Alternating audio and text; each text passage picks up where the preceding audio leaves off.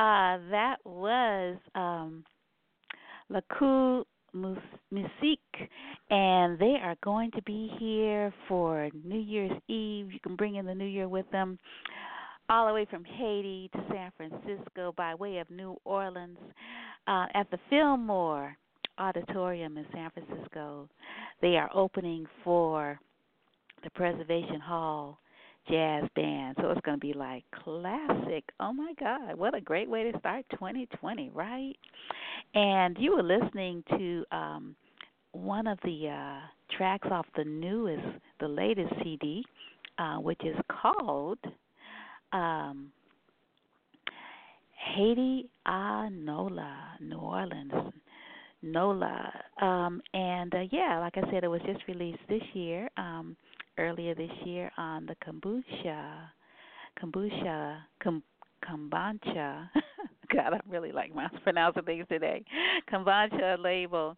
And for those who are celebrating Merry Christmas and a Happy New Year to you. And tomorrow is Umoja or Unity, the first day of Kwanzaa.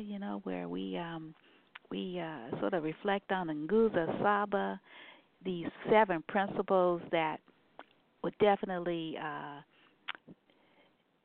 put us in the right direction insofar as the new year. So looking at Umoja or Unity and Kuji Shagalia, self-determination, Ujima, collective work and responsibility, Ujamaa, cooperative economics. We've got Nia or purpose. We've got Kuumba, creativity, and then we've got Imani, faith. Wow, isn't that awesome? So we should not just do it, just think about these principles for the days between Christmas and New Year's, including New Year's, but we should maybe practice these things, these principles throughout the year as a nation, a world nation, and things could be a lot better.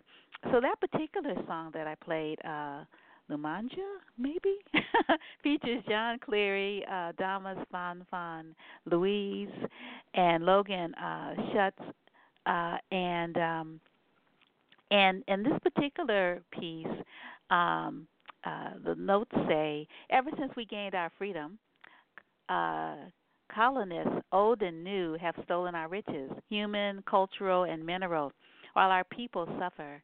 They exploit us as if in revenge for Haitians taking our freedom. This is not new or unique to Haiti. We're asking for guidance from the spirits on how to break this cycle. And I'm going to play a couple of more pieces before I play an interview that I had with Steve Valcourt, one of the band's founders and one of the lead vocalists. We did a Skype thing, and not Skype, excuse me. What is it called? Gosh, I'm drawing a blank. WhatsApp. Boy, the sound quality was awesome, but it didn't record really, really well. So, but you can understand him, and just like a little taste of conversation before you see the group next week. But I first saw La Cool Musique at Dance Palace in Washington, D.C. in 2016. The band was on tour with its first release in Creole, Wadio Nula Tujo. I don't speak Creole. In English, it means you tell them we're still here. And this was in response to the earthquake in January 12th, 2010, and other neo-colonial moves since President Aristide had been deposed from his democratically elected position as president by a number of operatives supported by the West. And so anyway, I was there for a friend's birthday party in D.C., that is. It was her last birthday. She is now ancestor, and I thought perhaps she might want to go out dancing that evening. She couldn't, but I brought her a CD, and as I told her about the performance that drew the audience onto the stage, we listened and danced together. It's my friend Monica Pre. The musicians were in the place lobby and began playing traditional rah-rah drum, horns, accordion, didgeridoo, congas, and singing as they led us into the auditorium where more musicians awaited us. It was engaging and fun. You can imagine my delight hearing about the band's latest project, a collaboration between La Cool Musique and New Orleans musicians, and their gig, as I mentioned, New Year's Eve with the Preservation Hall Jazz Band at the Fillmore. It's like, oh my goodness. Okay, pinch me so I can wake up, right? Haiti Nola is like a diaspora homecoming. Cousins who haven't seen each other are now reunited. In a conversation with Steve Valcourt, one of the band founders, he speaks of the translation cross waters. Creole meets Creole. Creole with a K meets Creole with a C. The ancestors probably had this reunion on simmer for a while, waiting for the right moment to serve this gumbo, right, this gumbo stew. And this came about once La Cool Musique was invited to perform at the New Orleans Jazz and Heritage Festival 2017. And we're going to talk about that. And then they got invited back again last year. Isn't that cool? They say that doesn't happen much to sort of work on this project. They have been laying tracks. A lot of this is really, sort of ancestor reverence and, and prayers in this particular album collaboration. And typically, African, you can dance. You can dance and you don't even know that, wow, I am like praising this particular, loa or this particular spirit. But it's all good. Steve says, and some of the notes that I read, we have nearly lost everything, but we'll never lose our culture. And in our conversation, he talked about how, culture is like the bread and butter. It's like the staple that keeps a community together. And just this band that, sort of came together, in the rubble that was, Haiti, particularly the larger cities where there was a lot of structures that were not seismically sound. And a lot of people were killed by the rubble, that crushed, people and things.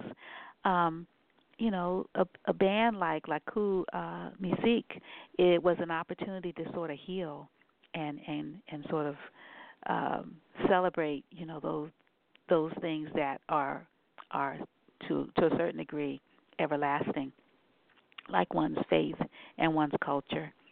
If you practice it, right? Things can die if they don't get practiced.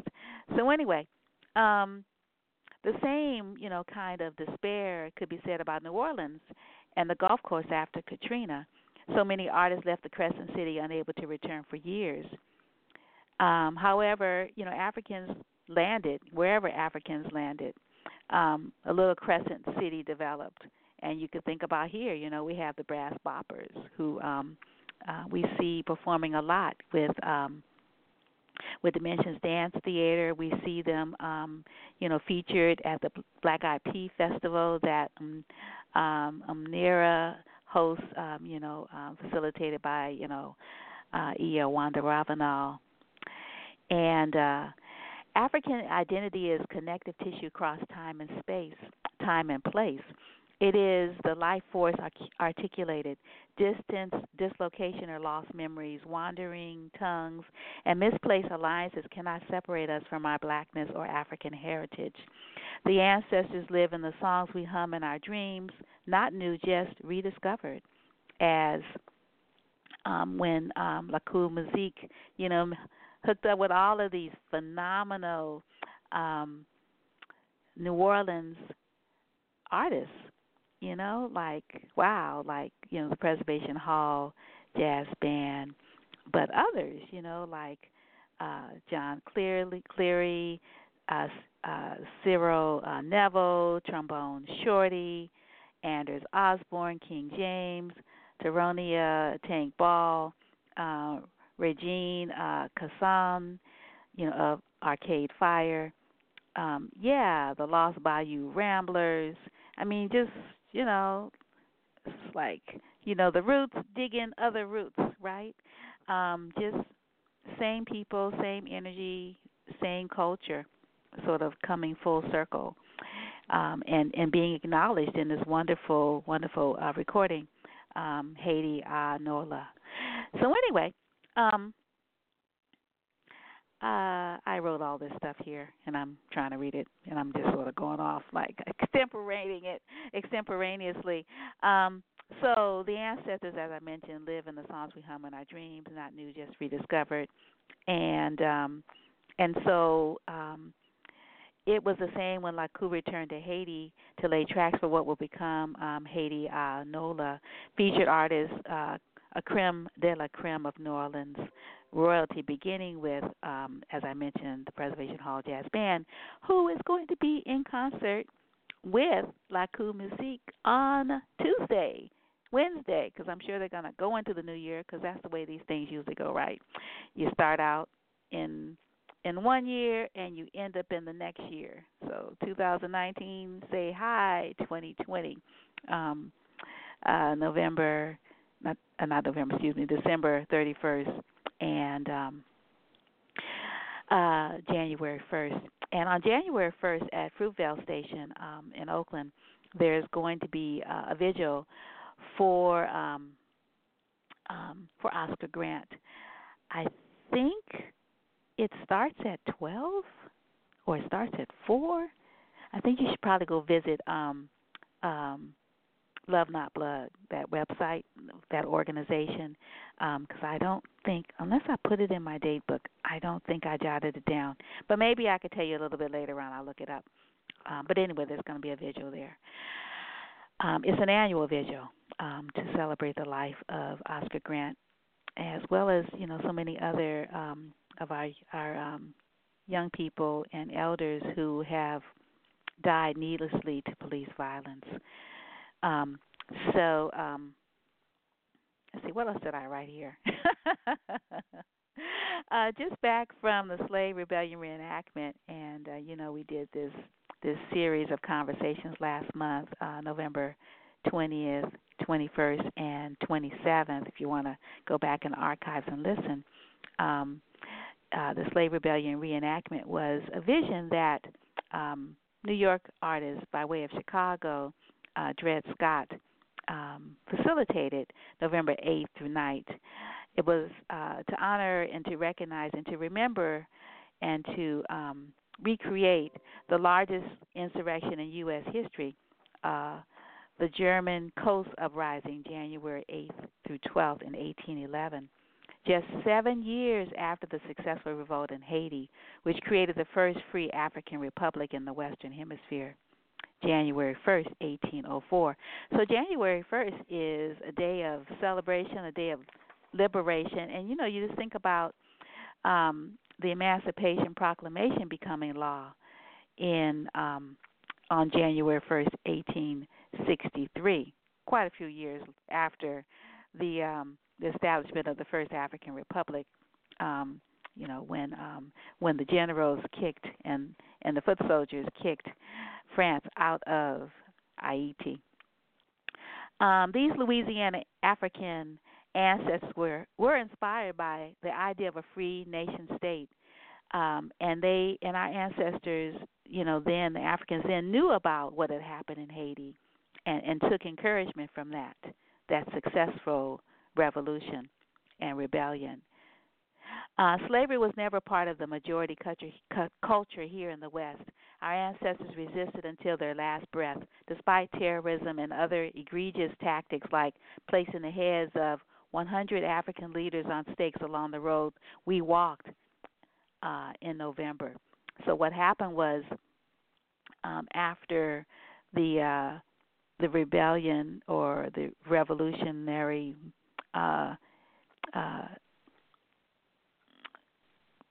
plan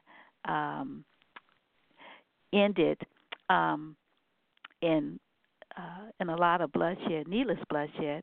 The Americans, because we weren't American then,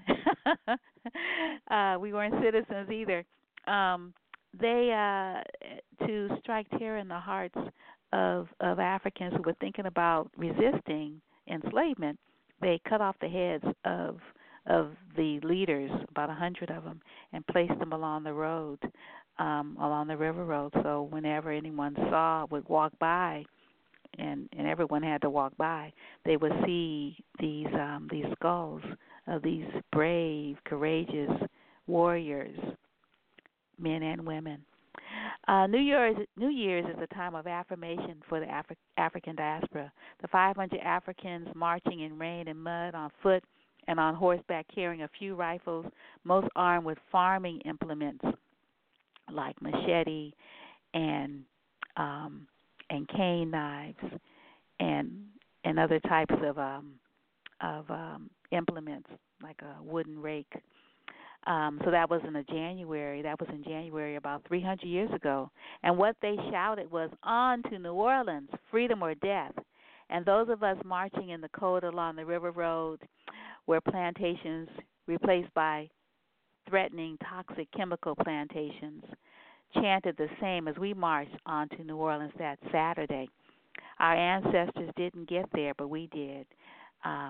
We were there in Congo Square, and the question now is, what's next? So I'm going to play another couple of songs from the CD, and then I'll tell you what you were listening to, and then we will jump right into that interview with Steve Valcourt.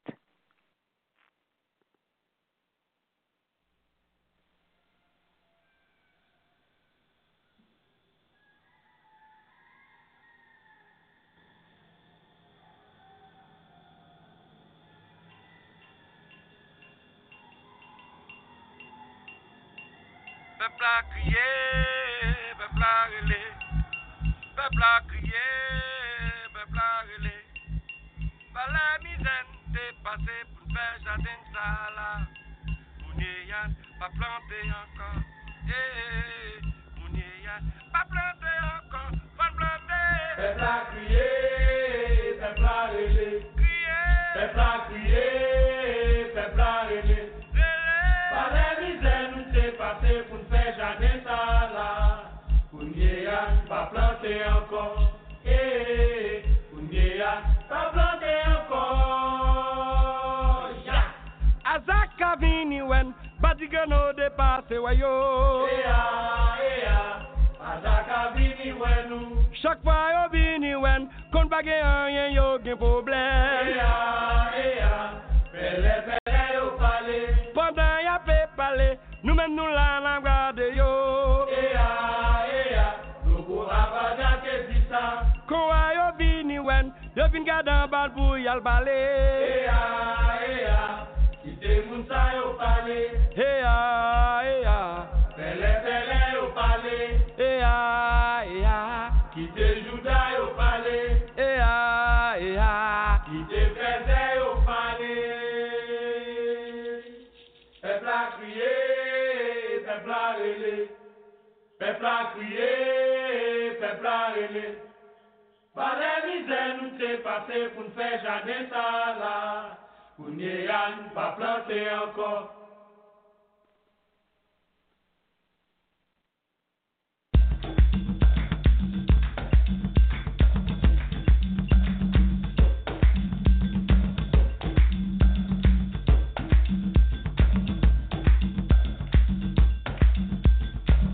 Papa loco te dit ça, grand bois il te dit ça, c'est vrai.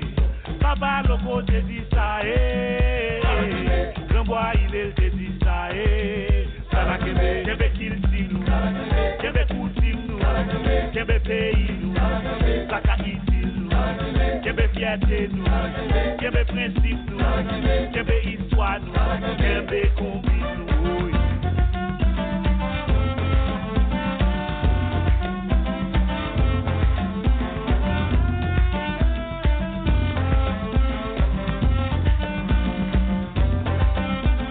Papa loco te dit ça, que Dieu vivant est mauvais. Retirez da popola, idem mettez da popan. Papa loco te dit ça, que Dieu vivant est mauvais. Retirez da popola, idem mettez da popan. Deka, salakebe.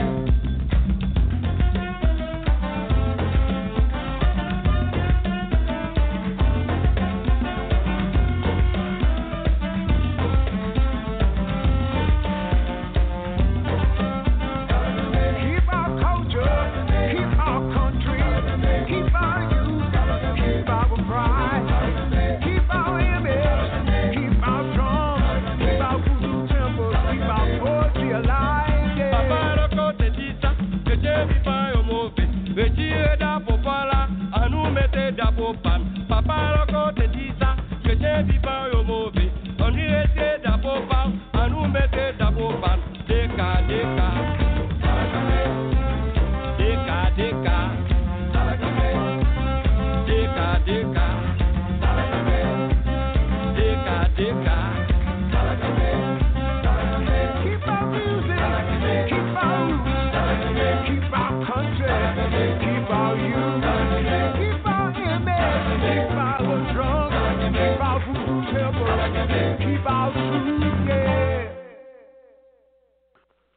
temples, keep our truth, yeah. You probably recognize the voice of Cyril Neville on that second one.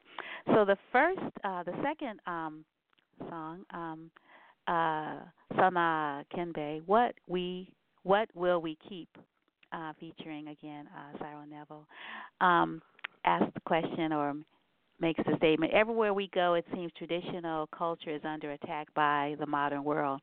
People need to recognize the importance of their own history and traditions and defend them with all their might. Papa Loco said it, aye, the great tree, it was him that said, what will we keep? Keep our culture? What will we keep? Keep our customs? What will we keep? Keep our country? What will we keep? All that's of use. What will we keep? Keep our pride. What will we keep? Keep our principles. What will we keep? Keep our history. What will we keep? Keep how we work together. Yeah. So anyway, there's a whole lot more. You can get the CD and read more about it. Papa Loco says that you Christians, interpreted as outsiders, were bad for us. So take out your flag and let's raise our own. 2 choices. What will we keep? 2 choices. What will we keep?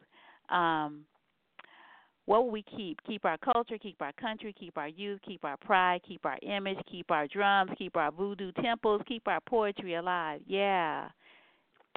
Keep our music, keep our roots, keep our country, keep our youth, keep our image, keep our drums, keep our voodoo temples, keep our truth. Yeah. So wow, that is hecka awesome. All the song, the writing is so awesome. And let me see if I can. Oh, here's the other one that we did first. Azaka Vinny Win. Azaka came to see us, and that's Lakou Nasik and Saida Bellamore on vocals and Samuel Prevost on vocals. And the people have been working for a better Haiti. The people have planted the seeds for this beautiful garden called Haiti. When we had our revolution, we have suffered for this, and yet those in power seem determined to destroy this dream with their hypocrisy and empty words. We are tired of it, but we can't give up. And yeah, so that's another great song. And I want to read you a little bit about Steve before we play this interview that I have been teasing you with, and we really did talk. And you hear a lot of background and about the noise in the background, but it was a good conversation. We probably need to do a retake on that now that I've a little bit more conversant on the music. But anyway, Steve Valcourt is the son of Haitian musical legend Boulou Valcourt, a blues, jazz, and roots musician. Thanks to his father, Steve grew up surrounded by the top stars of Haitian music and absorbed it all. He cites influences as varied as Carlos Santana and George Benson to Haitian protest singer John Steve Brunach. Steve had some fame as an artist with his compa band, Vodka, but found his niche working with his father producing young artists often for free. Now Steve is pushing the rediscovery of traditional Haitian music through La Cool Musique while uh, showing his deep appreciation and respect for those he has learned from. Steve currently teaches music production and Haitian music history at the Audio Institute in Jacmel. And he and I spoke, when we spoke, he wasn't in Jacmel, he was in the capital. Um, yeah, here is Steve. Good time? Yes, I'm probably have a little bit of noise around here, but if that's not a problem with you, it's okay for me. No, it's fine. Thank you so much for giving me some extra time. I wasn't quite ready. I had to prepare a little bit more. Oh man, did your manager tell you that I saw you all in Washington D.C. A few years ago? Yes. Yeah. I just really love your music, and I'm from Thank you. Yeah, and I'm a New Orleans native, so I was just there. Oh, wonderful! Yeah, wonderful. Yeah, and so I really appreciate all of the New Orleans artists that are part of this wonderful La Cool Musique. The new album. Yeah, the new album, right. So when you all come here for New Year's Eve, are you going to be joined by some of the New Orleans musicians? Yes, I mean the planning for the at midnight we have the song I Co Creole that we did together, the last featuring we did. Yes. And I think that's gonna be the song for the midnight of the 31st. And that's the idea. We're all gonna be on stage performing. I think it's gonna be wonderful because that collaboration between Haiti and New Orleans. For me, first of all, it's something that's never been done, the way we mixed it, the way we merged it. And then for us to have the opportunity to perform it at the 31st, I mean, at the beginning of the year, it's like wonderful. Right. And I was wondering, did you know about the largest slave rebellion in the country was in New Orleans, and it was inspired by the Haitian Revolution, and it was in January 1811. Did you know about that? I got the miscommunication. Can you repeat for me, please? Yeah. In New Orleans, January, I think 8th through 9th or something like that, 1811, there was a slave rebellion. In the German coast of Louisiana, which is north of New Orleans, and over 500 Africans were marching to New Orleans to take over the city. Wow. Yeah, and they were inspired by the Haitian Revolution because New Orleans and Haiti were in touch with each other, right? And so Yes, and I didn't know a lot of story about it, but I heard when I first go to New Orleans for the album, it was a festival time.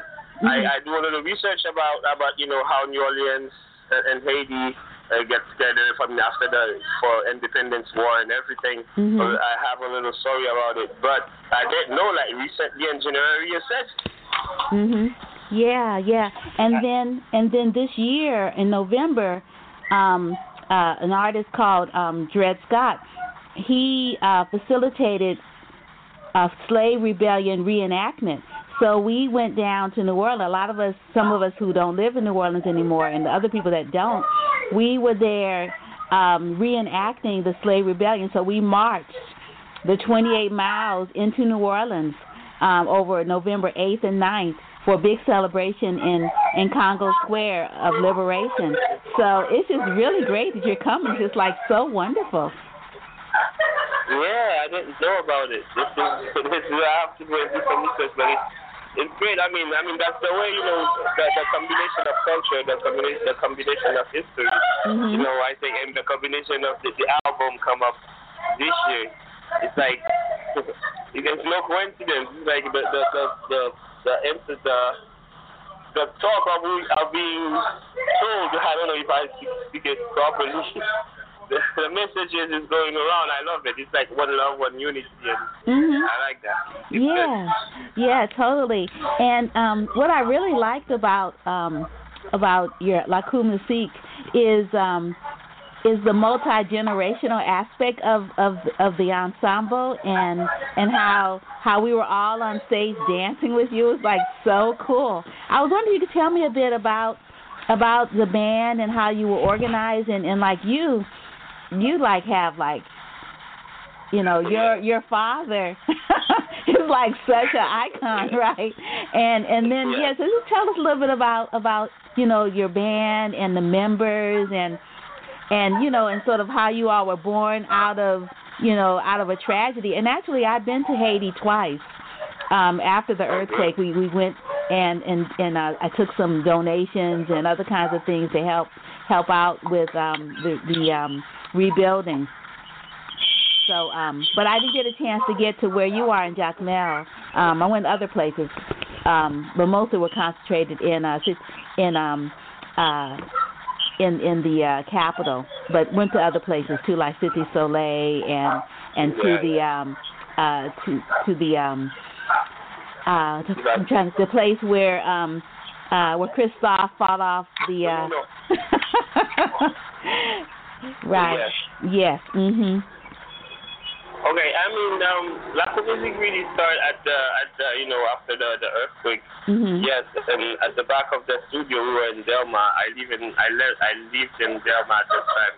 Actually, right now I'm not at Jacmel. I'm in Port-au-Prince. Oh, you're in Port-au-Prince. Okay. Yes, we got together to start, with the band because we have performance and we're preparing for the traveling the 29th in New Orleans. So, yes, and at Delma, when the house were like troubled and the government didn't want the people to stay in the house, and they built a camp, and then where a lot of tents on it, and then that's where they put people with their house damaged. And then Jonas and I, that place was at the back at the studio, and then Jonas and I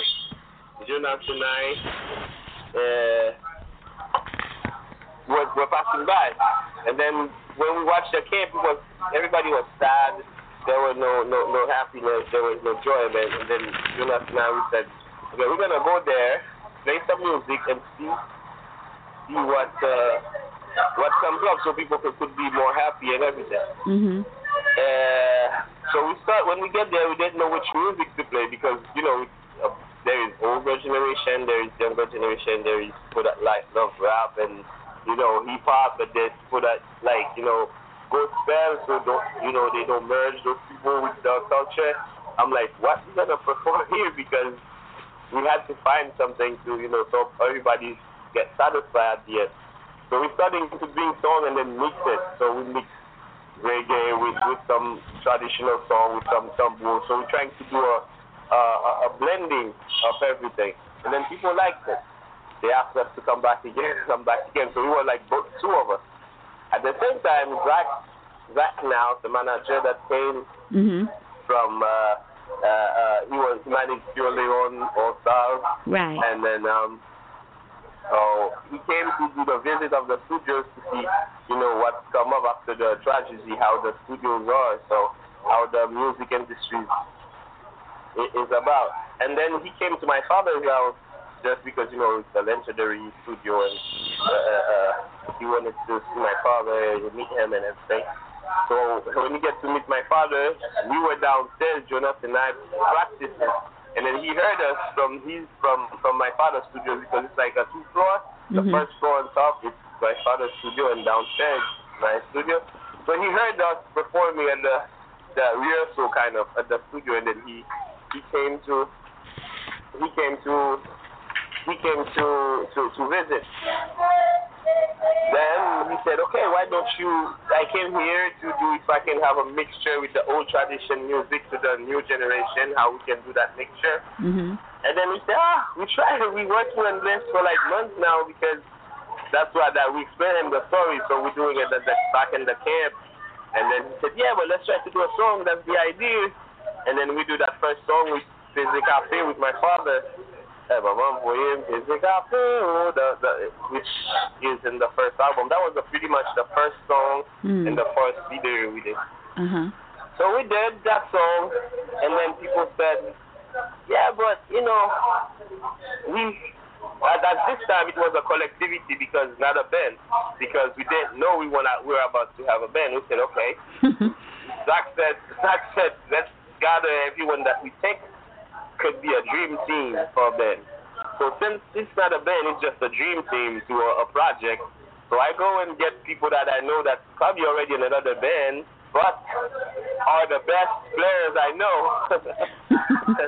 So we get Zao, which is the father of percussion for me and for Haiti too, because he's really a teacher of traditional culture, music, conga. And then we went to go, Titi and James, that was in the CDBO, it's a marching rara band.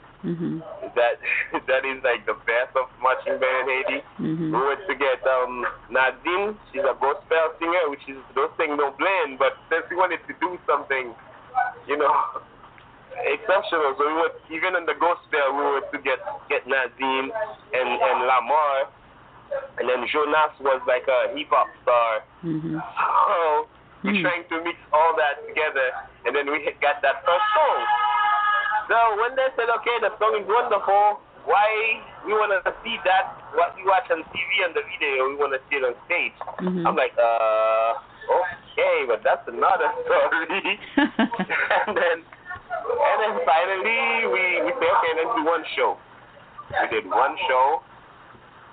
And then so on, everybody said, yes, that's it, we're going to have to do this. And it's like it's an inspiration. It's like that was a message from spirit, I don't know. It's like, I just cut through and you say, yes, that's it. And then from then, Zach is really, really, really good in what he's doing. Really, really good.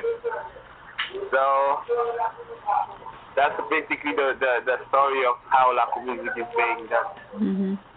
Yeah. And then I was reading about, sort of the name, like what the band name, like what it means in Creole. So why don't you tell us sort of what? Yeah, that's a nice. I like it, but I'd rather you tell me what it means. What Laku Music means? Yes. Okay. Laku Music, the words Laku in Haiti. When you say Laku, the first meaning of it is it's your yard, your Laku, your backyard. So the first meaning would be music from your backyard, Laku music. And Laku in Haiti is where, when children are born, they take the umbilical cord and then they plant it with a tree, special tree, and where all your family is. They call it your Laku. It's like where you go to Zen, when you go to have good vibration. If you need answers, you can go there. You find your roots, kind of. So they call this the Laku. So when I say I go to my Laku, nowadays everybody comes to town, but your Laku is usually on the mountain in the campaign. So me, my Laku, I would say I'm from Petroville now, but my Laku is in Carrefour, so it's like where I was born and where my umbilical cord is buried. So they call this the Laku. Then that's the second this. When they say Laku music, that means where you come from. So that's the second meaning of Laku music. And then the third part is, there is there we have three meanings of Laku music. So the third part is Laku music. It's your Laku in Haiti. It's like when you have Laku Bajo, it's the house of the spirits. Wow. So you have Laku Souvenance. We have three major Laku in Haiti, but we have like a lot of other ones. But we have three major ones, which is Laku Souvenance, Laku Soukri, and Laku Bajo. So those are where, when the ancestors come from slavery. So when you go and get them from Africa to Haiti, they get directly from their Lakus. So that's where they do their their cultures. They are allowed to play music. They are allowed to beat themselves. That they call them lakus. So then again, laku music meaning laku music. It's that part that they say where you're way back from Africa, where you come from, your music from your laku. Wow. So that's the meaning. Yeah. The meaning of laku music. Yeah. Wow, that's so cool, and it just fits so well considering, so how your band was born. All those different layers are awesome too, but it just all really comes together. So you mentioned that your laku is Pétionville? Huh? No, my laku is a Kafu. Oh, okay. It's a Kafu. It's a ville named Kafu, and it's way downtown, way, meaning it's not uptown. It's meaning that everybody's want to live in uptown, so everybody come here, but their laku is sometimes, is a lot of times, somewhere really far from the city. It's like for Kafu, it's like Akaye or Jeremy, it depends of where you were born, where your family came from. Me, my family came from Cap Haitian. Okay. Oh, really? So my laku, really? Cap Haitian? Wow. So my laku is up. If I go from my father's side, my laku is all the way to Cap Haitian. Okay. If I'm going to my mother's side, my laku is on Côte d'Ivoire. So it's just to tell you the meaning of laku, how we process it. Yeah. How do you spell the name of the laku for your mom's side? It's Côte d'Ivoire, K-O-T. Côte d'Ivoire, K-O-T space F-E with an accent. Okay, great. Wow. Yeah. So of the original super band, how many members are continued? I mean, I know they were all like in all these different bands. So how many? Did everybody stay? Are there additional people now? I'm sure you get caught on certain time. No problem. Everybody's in laku, well, remember you were talking about how you pulled, you went and tapped your friends, people that were like superstars for that first get together, for that first song, for that first recording, and I was wondering, of those people that were there, for that first set, and for that first monumental recording, who is still with the group, and are there additional people? We all basically there. Basically there. Okay. Basically, yes. The band stays the same. There is a Wulele that's not here, but he's in the States because he have something to speak to his paper, meaning that he has he's working on his resident and everything, so he has to stay there. But we basically are the same way we started. Okay. Oh, neat. That's really cool. So I wanted to ask you if you could talk a little bit about this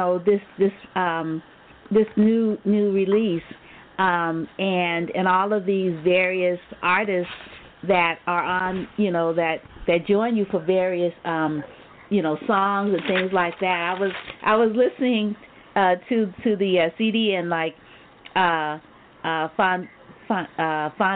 Fond Me. I was thinking about Fond Me Lavalas for that one. Yeah, and then the one about the grandfather, Kai Grandpa. That was nice. And I was wondering, like, and you got all these different people that you're featuring, that, like, for instance, on that particular one, Kai Grandpa featuring Tank and the Bongas. I mean, that is like heck awesome. And then you've got other work, like the one, what is that? Lumanja featuring John Cleary. He's a really good pianist. And then and then you've got the one Sana Kimbe or Kimbe. Yeah, with Cyril Neville. That's awesome. He's singing too. And then the one before that with the really. Yes. Yeah.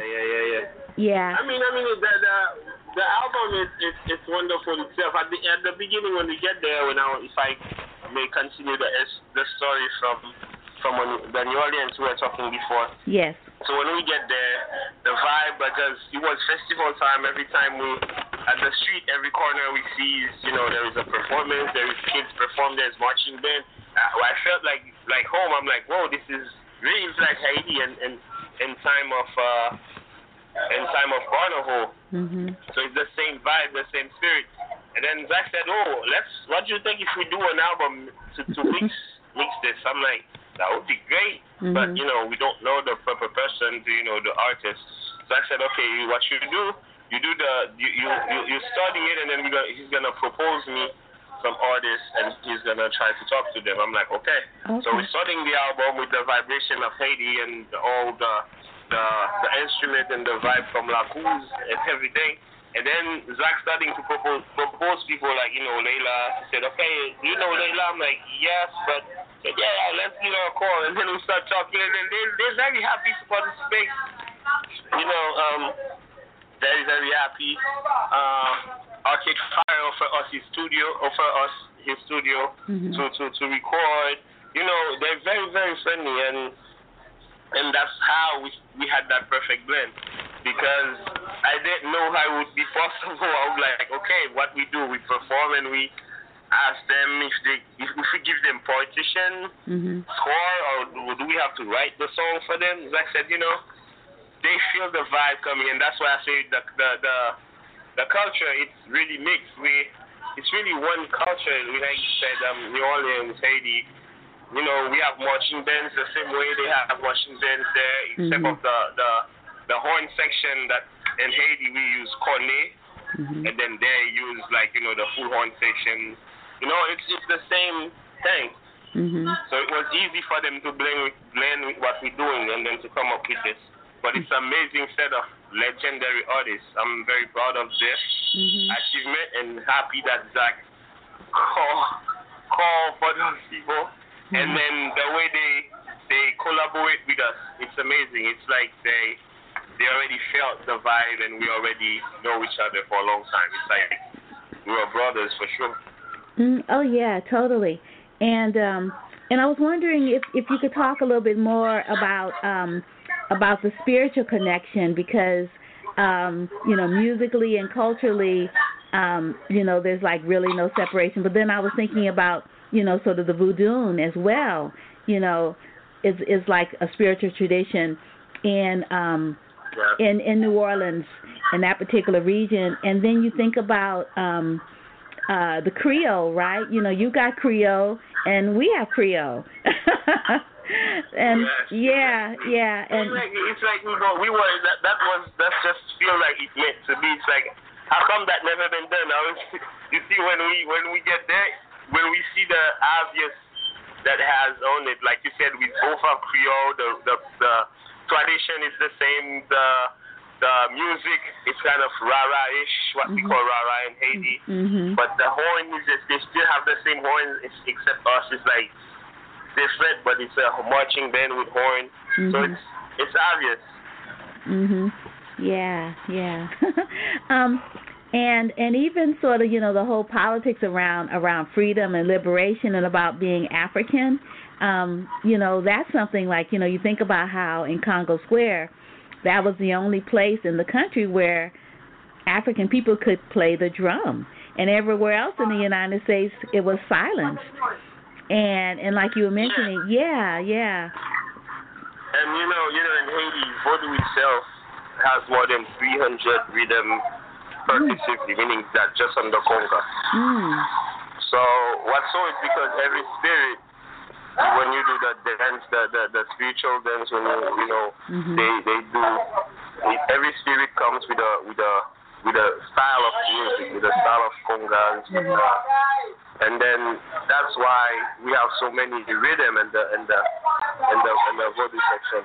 So spiritually, when you go for, let's say instead of New Orleans, you go to New Orleans, and then someone is performing, or they performing in their raras, and then when we listen to it, we be like, it's so like a nago, no, it's so like a pitfall, meaning that because we have so many style, it's gonna be really difficult to not find something that you can relate when you listen to another culture, or to listen to, let's say, instance, New Orleans, to be like, oh yeah, but that is, they don't call it nago, they don't call it pitfall, but when you hear it here, when they say, okay, let's say a nago on this, because you see it's the same vibe, yeah. So it's kind of the same vibration. So we have to somehow you get it equal. You be like, oh, okay, I see where that comes from. Oh, I see how we can relate this to ours. It's the same vibration. Right. Yeah. Definitely. So so did you all decide on the list? The different songs that were going to be a part of this album, and then you invited the New Orleans collaborators to come in, or did they contribute any songs to the album? It was they were given the whole album, and then which song I can say, let's say and this song I feel like a piano. Oh. So yeah, that would have a nice piano. So let's call John Clary. Oh yeah, okay, let's try to see this. That's exactly ask us to if I can. He's the one that knows. Give me 1 second. Will I get first? Up on this. Up on back. What do you do? Up on. Yeah. So that's the way it was. And then the same thing with Leila, with something with 90 yes. Wait, I'm sorry about that. So the same way with the other artists, it's where we perform and we say, let's see if we need a nice guitar here, a solo like distortion, and then they be like, Jaffa, let's see if we can find Jaffa. I'm like, I don't know Jaffa. I say, let me call you some guy, my friend. And then when he come here, he be like, yeah, that's the style. Oh, I like it. And then it's like we're already brothers and we already knows the song. I'm like, yes. Oh, that's so cool. I was wondering, could you, by any chance, maybe tell me what some of the songs are about? Like the one that I mentioned, La Famille. What's that one about? And maybe some of the others. Maybe you could sort of maybe tell us, what some of the songs. Like I really like Rasan number 10. Yeah, that's so pretty. Oh my goodness. Yeah. But I mean, I like all of them actually. But some of them are like, whoa, this is so beautiful. And then Eco Creole, that's really hot too. But yeah, they're. No, so go ahead. If you could tell me what they're about, because I was trying to find like. Rassemblement is a song that calling everybody to unite it for So it was just after the earthquake, and then we were talking about everybody living a miserable life, and at a certain point. We make that song and say, everybody, let's get together and then let's rebuild everything. And then it's a call for everybody to join and let's redo things properly. And then he also that song that just tell you, because all the songs that I probably hear always tell you, okay, we need to change, but never tell what to do or where to start. So Rassemblement at a certain point said, because the first point said, that's called all the misery, all the problem, all the everything. And then at the middle of the song, he said, he's like, okay, now we're gonna get our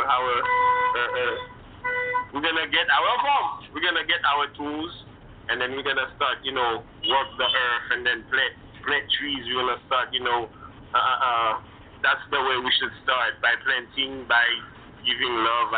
So at the same time, they showed what happened as a problem, but that song still gives an option how you can start to change it. Mhm. So that's the magic on that song for me. Yeah, that is really beautiful. Mhm. Yeah. And then what about La Famille? La Famille. La Famille. La Famille. It's a call for.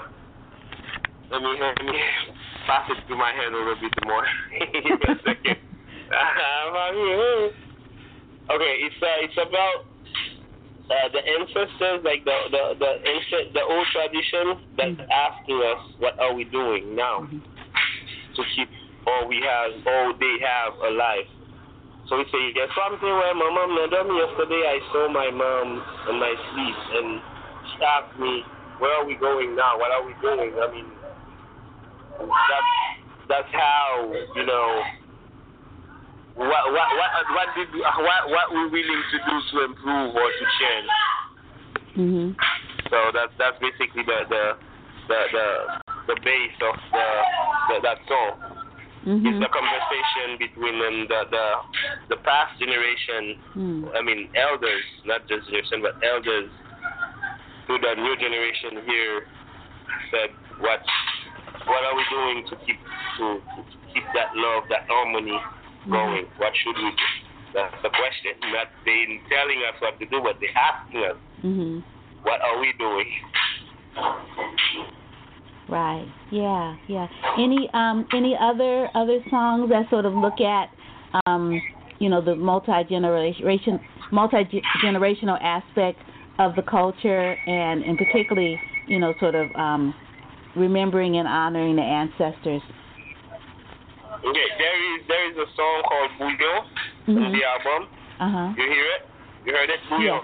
Bouillon is it's not it's an adaptation on a very, very old tradition music. So and we're taking like 3 different songs, we make it in one song, and then do the bridge between 3 generations and 3 songs. Oh wow! So which one is that? Bouillon. Bouillon. We call it Bouillon. Bouillon Lakou? Oui, Bouillon Lakou. Oh yeah, featuring the Soul Rebels.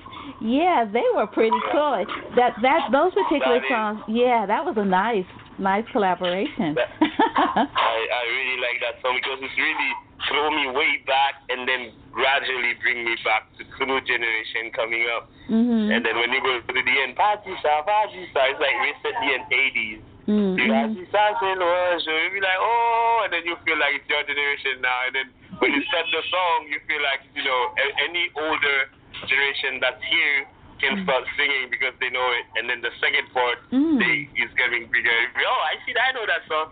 And then the third part, everybody like, yeah, it's the 80s. Nice. Yeah, I was when I think when I first learned about your band about 3 or 4 years ago, like maybe 3 years ago, when I saw you all, I was just so excited, and I just read everything I could about you all.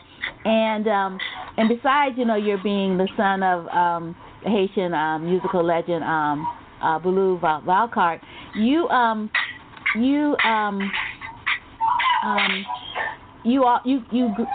don't know if you sort of grew up here, right? In Long Island, and then you went to high school and to college here in the United States. Yes. And I think it's so cool though, you know, that you ended up that you went back home, right? Because a lot of times people, when they come into the diaspora, they stay out here, right? They don't. Yes. Yeah. So what? Yes. You talk about that, being, you know, a person of diaspora, you know, insofar as you know the United States, and you know, but you're home. You know, that's your base still. Yeah, true. I mean, you know, back at home, you know, back when my father was alive and everything, I mean, very young. We have that harmony in the house. We have that love and that, you know, I can't call it an harmony. Everything was in harmony in the house. And then when you grow up and then they say, okay, now it's time to travel and to go study in the States, you'll be like, oh, some people like excited about it because they they will know someplace else and everything. But me myself, I just felt yeah. Me myself, I'll be like, okay, so when I get to the state, I didn't get that vibration back. So I felt so alone. I felt, it was not home. It wasn't bad. Like I didn't have bad moments, but I felt it was not home, and I missed something.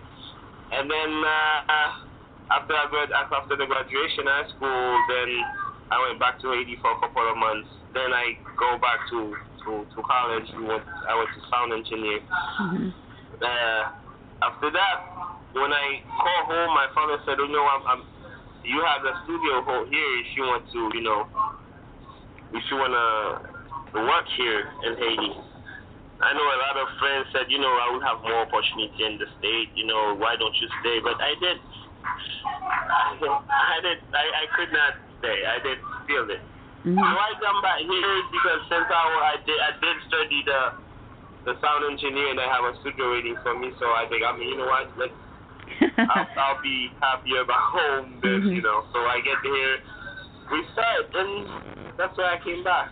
Home is home. Right. Somehow, you can travel, you can places, you can, work everywhere you want, but if you, sometimes it's chaos, I know, sometimes home is not good, but it's still home, and that's the way I feel it. I know a lot of people in Laco music don't feel the same. A lot of people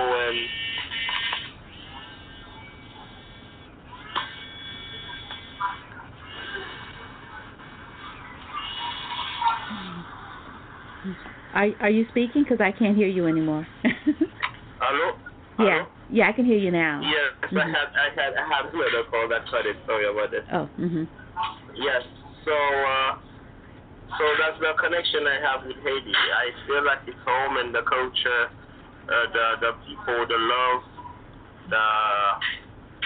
the harmony.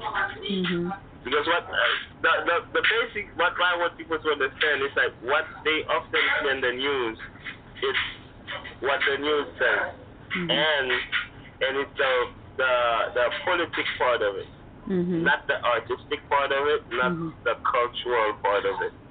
Me, I live more to the artistic and cultural part of Haiti. That's why I love it so much, because we have very nice places. People are wonderful. People are lovely.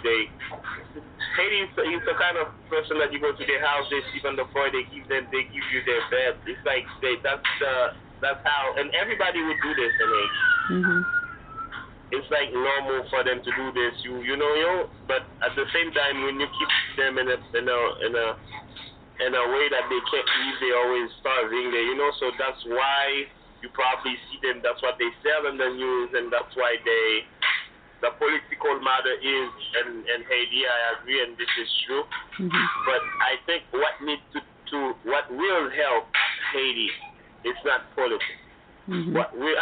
Politics, yes, because everything is politics, but it's not the way they do it now. It's to bring up the virtue of Haiti, which is his land, his culture, his food, his dance, his music. That's what Haiti is all about.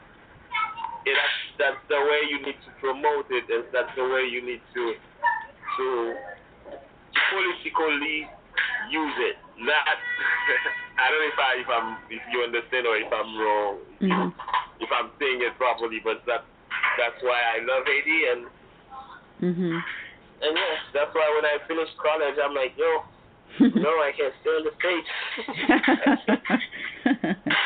Nice. Yeah, cool. So you're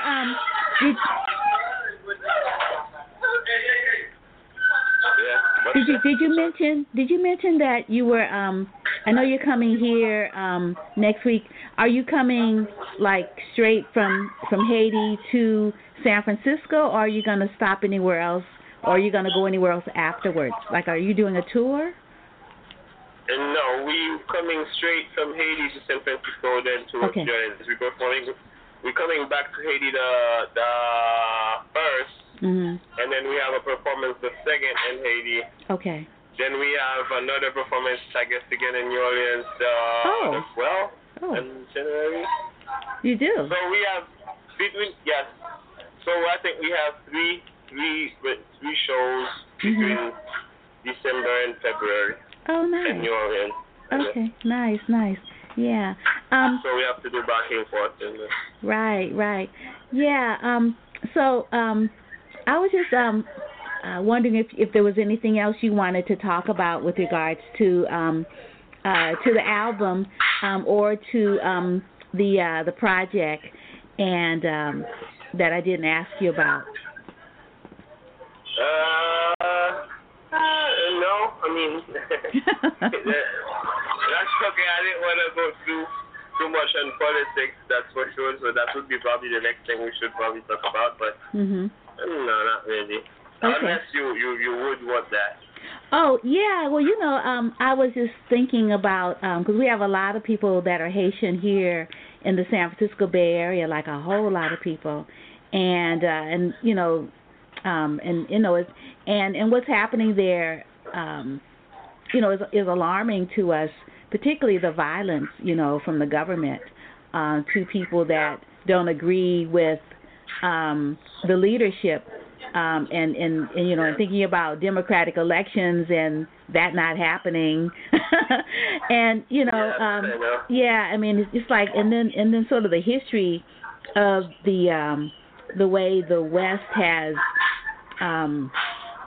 sort of vilified Haiti because of its ability to fight off the power, the Western power, center at that time, France, and it's been penalized ever since.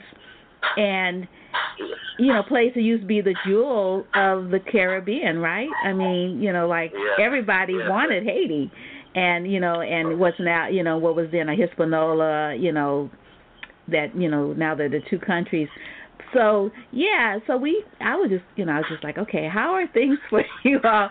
I mean, of course the culture, is really central, and that's how I believe, people maintain their identity, when you're able to have your have your gods, have your spiritual traditions, have your language, have your music, and have your land, right? I mean, like Haitians are like, don't give up.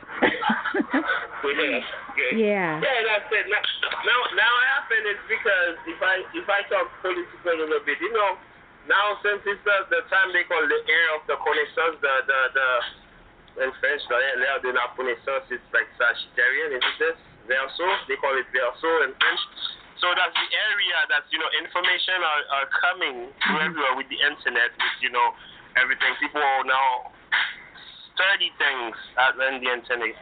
And then what happened is throughout the times, there's things that Haitian didn't know, or those information didn't come here. We weren't allowed to get those information at a certain point. But now that we're starting to know, and then, the story of Haiti about Columbus discovered the land and everything, they're starting to go back and research and see what is true Haitian, what is a true Haiti means. And then I think that's why now we have a lot of problems, because things that, I don't know, sometimes they were not meant for us to know. And then because of now, all the information is available, people are starting to get the information from here and from there. They can better yourself in knowledge because you can go to the internet. Now that help people to see better where they come from and what they did in the past, and where they lied to us, where they did tell us this, and I didn't know this, and then we're starting to understand who you are. And then I think that's why the political now, he has a lot of problems, because they can't stop the amount of knowledge that's coming through, and then what they hide from us for so long now starting to get out, and then it's chaos. That's how I see it. So the whole story has a lot of, things that either they didn't tell you or they give false information. And then now that you know it, you'll be like, oh, okay. Mhm. And then I think it's the base of all this. Mhm. Yeah. And you think about Bookman and Mount Fatima, and the call for liberation on the mountain, right? And and just story about this, Arlene, story about Negma. A lot of people didn't know the true story, but now we're starting to know the true story about what happened there. Mhm. So that's why we have problems. That's why it's a bit hectic now, because I don't know. That's exactly what I feel is happening. Mhm. Yeah. Now you realize. Let's say. Okay. The first thing in the book that they used study in Haiti, they said Haiti, it's a land that's specialized in agriculture and seafood and fish, seafood thing. Mm-hmm. So that's the best value of Haiti. It's agriculture and fish and seafood. Mm-hmm. No one in my generation know how to cultivate. No one in my generation know how to go with fish or go to get the fish in the water. Uh-huh. So from there, you have a problem in the get-go. Mm-hmm. So if your best capacity of growing from all time, from the first book that we studied, yes, Haiti is an island that's known for his agriculture and his fishing, seafood thing. If none of us can do it, so we lost it. So how we gonna survive if we cannot do at least the basic thing that's basic that they said? The first book is AD is agriculture and seafood, but we don't know how to do basic.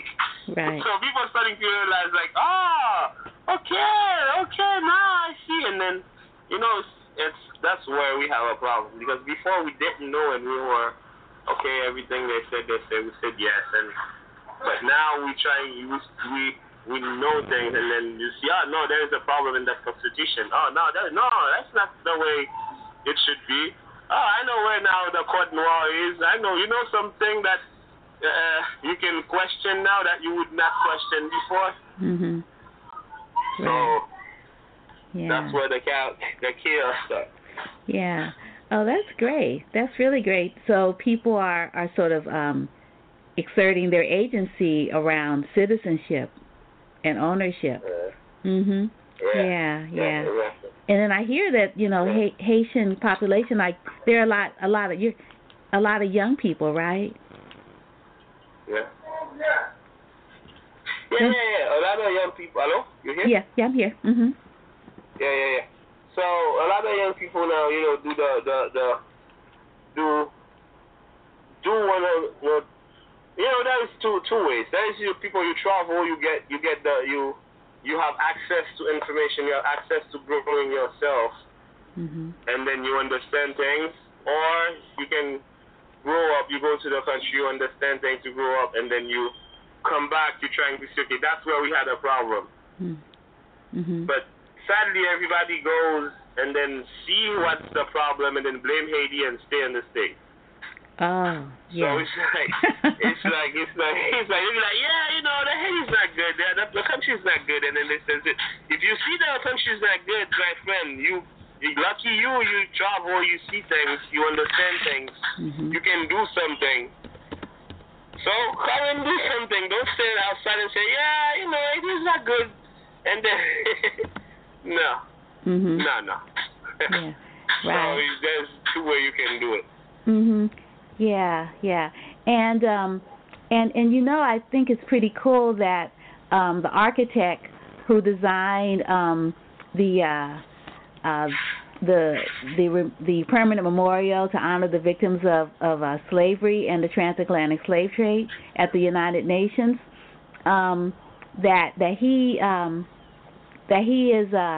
he's Haitian, and he also, the same architect, designed the memorial where they found our ancestors' bones in Wall Street, in New York, And I was wondering, did you know that? Yeah, I didn't know that, but that's great. Yeah. And so anyway, I just think, like again, that connection, between Haiti and New Orleans, and Haiti and the United States. Haiti helped the United States, fight Britain for its freedom, right? Yes. Yeah, so a lot of Haitians didn't know that. Now they're starting to know that. Yeah, I mean, Dessalines was over here. I think it was, did Toussaint come over here too to help fight that battle in Yeah, I know. I mean, that's the irony. It's like, yeah, but we helped you. Right, exactly. Yeah. So this album, Rodney Leon is the name of the architect. And what I'll do is I'll send you a link to an interview that I had with him, and also I'll send you a link to the information about the slave rebellion back in 1811. But what the beauty of this particular document that you have, Haiti,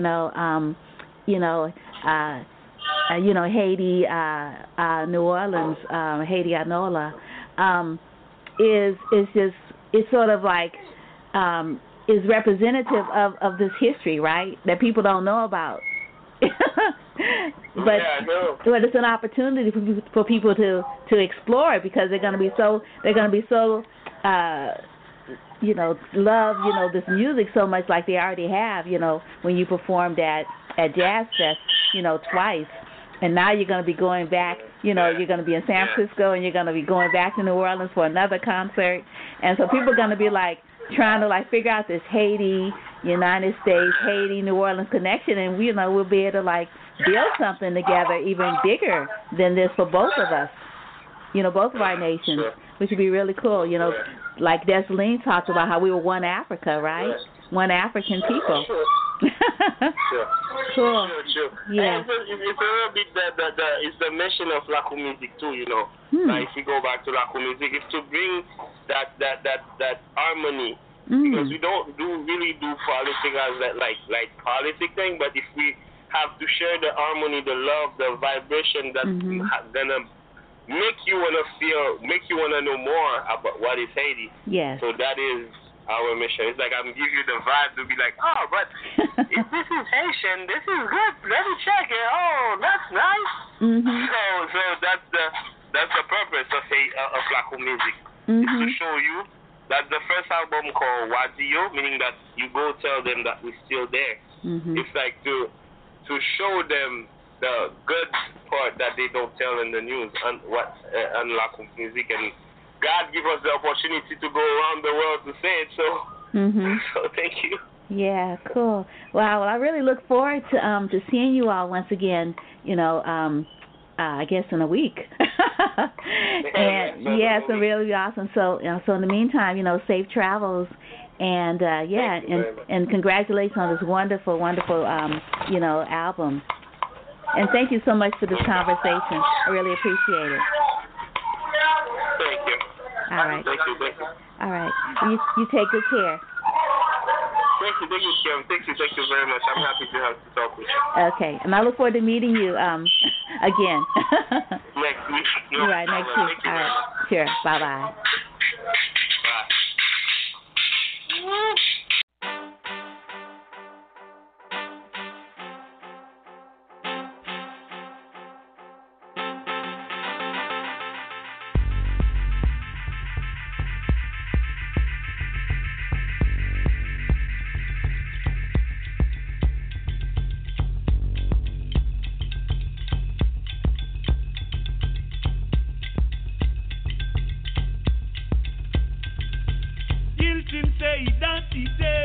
Haïti ak Nola, Yaya ti Congo, Yaya Congwe, se frè ak se oe. Pou sa kan fas nou na pare, Kembe jam di nou la, Tamboun frappe racine marié, se créole nou ye. Hey now, hey now, hey now, I go ande, Jari mo pino hanane, Jari mo pinane.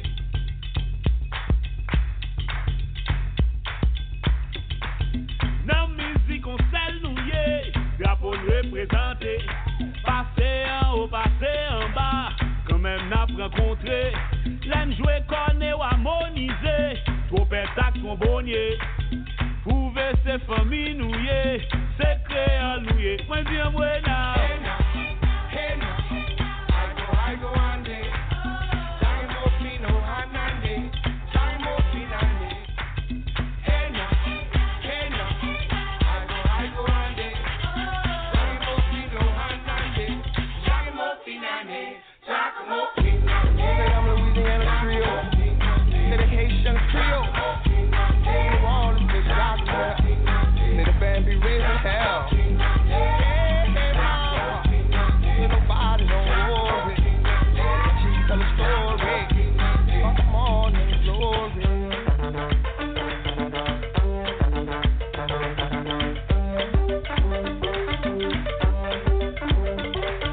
Let the sun contrôler. Passer sous ces bénas. M'a regardé, je nous semblais. J'en l'histoire de ma connaît. Marraine moi à parraine moi. Chita dans la coua. Parraine moi, vie marraine moi. Et d'amour musique ça. La voix est now. I go one day. Time mo fino hanande. Time mo finande. Hey now. I go one day. Time mo fino hanande. Time mo finande. Time mo finande. My face painted red now. On the mighty grass, yeah. It's fire on the corner. Do what you wanna.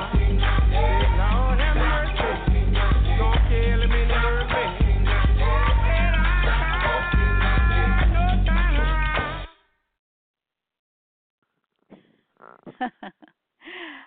That's Eco Creole featuring Wynn Butler, Regine Chassanang. Gosh, I'm just really killing her name. The Preservation Hall Jazz Band and the 49ers Gang. It's traditional with and it's also got like input. The song has input with Steve Valcourt, Romeo R. Bougier, Jermaine June Cooper, and Eric Briggs Heigl. And then there's a whole lot of other folks on different vocals and other types of instruments. You need to get the CD so you can read all about it. But the liner notes say, the moment we arrived in New Orleans, it was like we were home. The temperature, the food, the music with exclamation point. Our histories are tied together, and we knew we wanted to celebrate that. Some musicologists trace the roots of Iko back to Haiti or Haiti. So it seemed like the perfect song to reclaim and share with other musicians who are keeping musical traditions in New Orleans alive and well. And so the song, the chorus is, my face painted red on a Mardi Gras day, spy on the corner, do what you wanna, say Lord have mercy, gonna kill 'em in the worst way downtown, no turnaround. And then the rest of it is, my culture is my identity from Haiti to New Orleans or NOLA. Spirits of Congo, we are brothers and sisters. We're ready for all that is against us. Stand firm and tell them we're here. The drum beats and the roots entwine. We are Creole. Hey now, Iko ande, Giacomo Fina, Anane, Giacomo Fina ne, and you know that, right? Anybody who's been in New Orleans, you know that chorus. We are united in music represented by our flags. Whichever road we take, we are going to eventually meet. When we play the rah-rah cornet, we harmonize with trumpets and trombones, proving that we're family. We are Creole. Said I'm Louisiana Creole, and they Haitian Creole from New Orleans to Jacmel. Said the band be raising hell. Hey, hey, mama, say nobody don't worry. Big Chief tell the story of the morning glory. When we go to Treme or walk down St. Bernard, I see how we look the same. And I think about our history. My grandmother and my grandfather sitting in the backyard. My grandfather says to my grandmother that he loves this song, singing, my face painted red on a Mardi Gras day, spy on the corner, do what you wanna, say Lord have mercy, gonna kill 'em in the worst way downtown, no turnaround. So, I just played about, I don't know, 4 songs from the from the album, which certainly encourage everyone to get. But you definitely want to be in the house on Tuesday night. Oh my goodness, 9 o'clock at the Fillmore Auditorium. Fillmore and Gary. I think it's 1805 Gary Boulevard, and or is it 1805 Fillmore? It's right there on the corner. I can't miss it.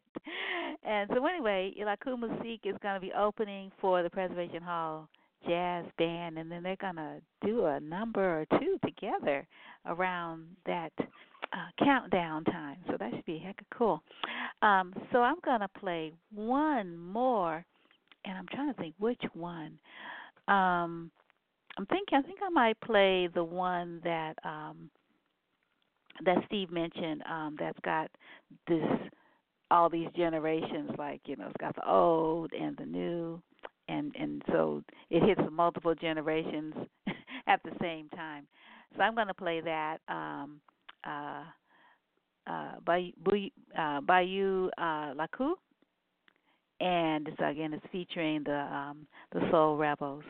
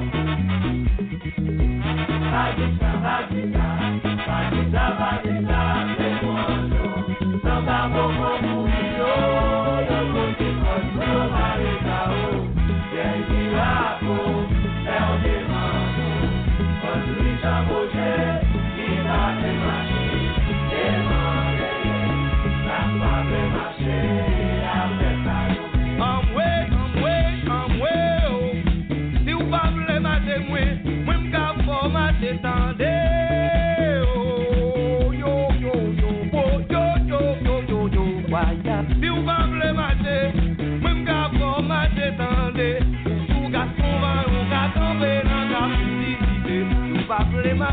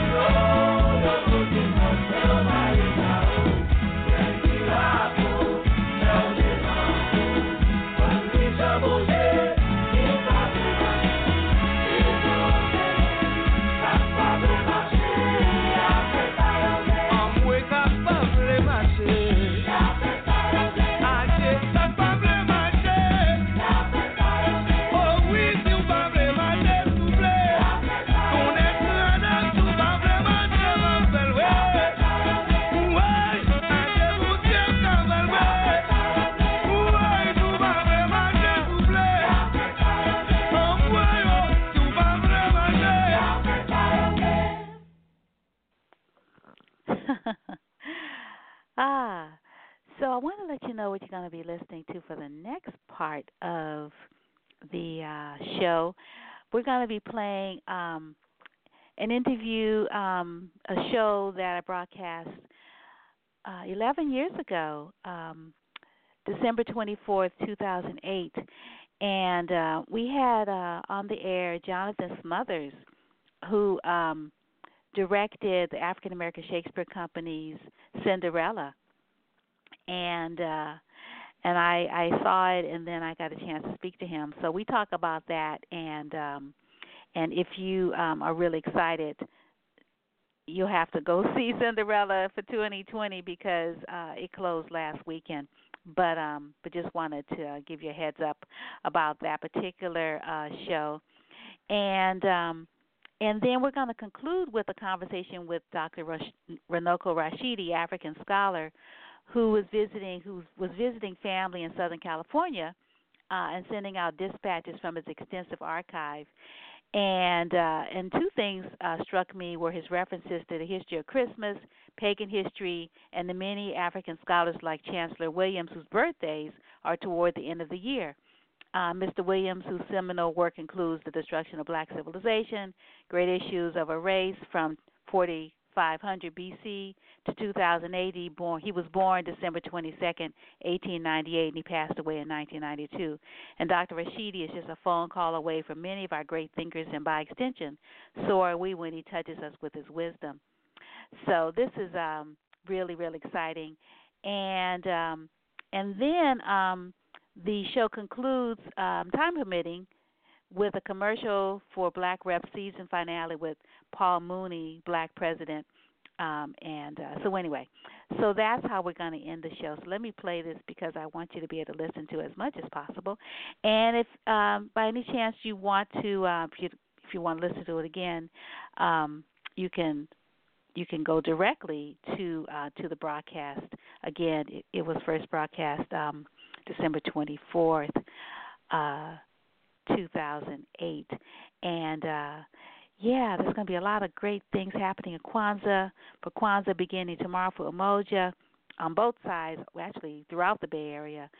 So check out Wanda'sPicks.com. You can also check out San Francisco Bayview newspaper for listings, and other newspapers like the Post News Group. Enjoy.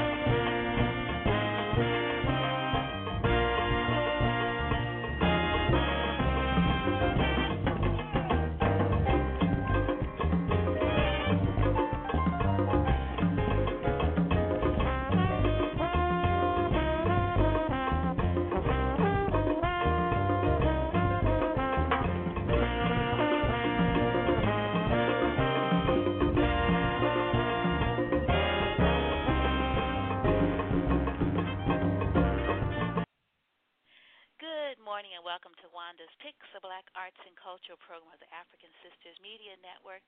That was Anthony Brown and his Afro-Asian Orchestra, and that was Afro Blue, John Coltrane's Afro Blue. And we are joined in the studio by Denny Zulu, Jean Teeny. Good morning. How are you? Uh-oh. Oh, no, we're not. Oh, wait a second.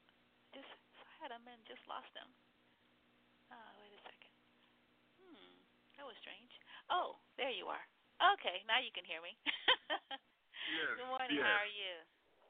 I'm good. I'm on the road to Key West as we speak. Okay. Cool. No problem. Well, we're going to talk about the annual Remembering the Ancestors that happens in Florida. And you've been on the air before to talk about the, you all have so many things going on there. You've got the Slave Ship Project. You've got, you got the Burial Grounds Project. And you have this annual event. You all really celebrate our ancestors so wonderfully. But the 17th annual Sunrise Ancestral Remembrance of the Middle Passage ceremony is this Sunday, June 19th, which is also Father's Day, and is at historic Virginia Key Beach Park in Virginia, Virginia Key, which is in Miami, Florida. Am I correct? Right. Yeah. Exactly. Yeah, there's a whole lot involved here. So why don't you tell us a little bit about the community there and about this 17th annual Sunrise Ancestral Remembrance and all the other things that you connected it with for me, because you can do it a lot better than I could do it. Oh, okay. Well, we could start with that. This is our 17th year, and what we do is it started out really as being scheduled on the Sunday closest to the summer solstice. And so quite a few years it ends up being on Father's Day, and this year it actually ends up being also on Juneteenth, which is, yet another providential connection. And it's really very much of a grassroots kind of event, in the sense that there's no particular ideology or religion. It's really just a common denominator of all of us knowing that we had at least one ancestor who survived that crossing, and that all those people, those who died in the crossing as well as those who survived to give us life, need to be remembered. They're nameless and faceless and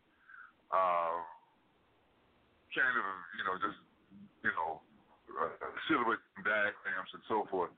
And we know that these were people. Every one of those people was a person who mattered, who counted, who had a name, who had a family, who had loved ones, and who, in the case of the survivors, managed to, had the strength and the knowledge to, love and give us life to present and future generations. So all of that is remembered. Along with that, we also remember and this is important, that the land that we're doing this remembrance on isn't just any old place. I mean, it has history. It has Native American history. So every year we open. I made a mistake. This is from June. I don't know how many years ago. June. But it's not the one I wanted to play. So I am going to try this again because Renoka Rashidi is actually on the program that I'm not going to be playing. It was June 2009, so that was 10 years ago, not 11. Dr. Ivan Van Sertima had just made his transition that year, and so Renoka Rashidi speaks about Ivan Van Sertima. Another person, another one of our scholars, our beloved scholars that Renoka was close to.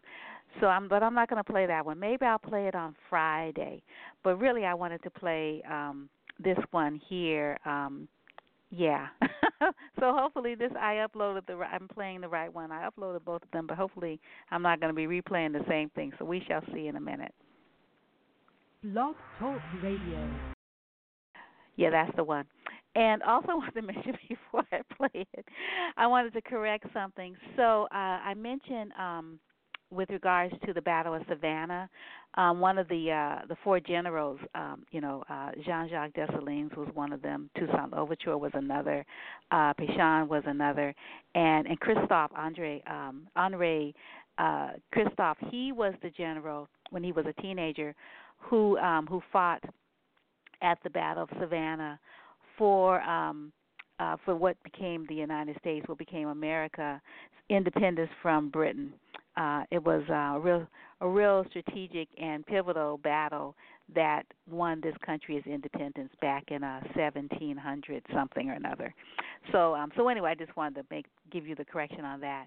And there's a lot of great information that you can look up to read more about it. But it was called the Battle of Savannah, and Christophe was there. Okay, here we go. Let's try this again. Blog Talk Radio. Good morning and welcome to Wanda's Picks. We have a great show planned for you today. We lost a great man, Ivan Van Cernema, last week, and Dr. Ranoka Rashidi is going to be in the studio later on this morning to talk about his great friend and teacher and the African face in Mexico. The topic of the current exhibit at the Oakland Museum of California. We're going to also be joined by another premier scholar, wonderful photographer, Tony Gleason, who has worked in the African presence in Mexico at the Oakland Museum. And Tony is going to be giving a talk Friday, June 5th at 7 p.m. at the Oakland Museum. So you don't want to miss that if you're in town. We are going to be joined by artists Malik and Karen Seneferu, a dynamic husband and wife team who will talk about their aesthetic ascension, the intersection between art and politics, and their use of art to educate and inspire the youth to greatness. And while we wait for Pamela Tanner Boyle to call in, her latest film, Who Do You Think You Are, opens at the Red Vic Movie House in San Francisco, June 10th through 11th. I'm going to play a selection by a former guest on the show. Let's see. Actually, I think I might play this. This is from Push Dance Company, and I had the choreographer on my show not too long ago, and I wasn't able to play this particular piece. So here it is, Push Dance Company. Oh, I'm so bummed. Darn, I don't know what happened. I am not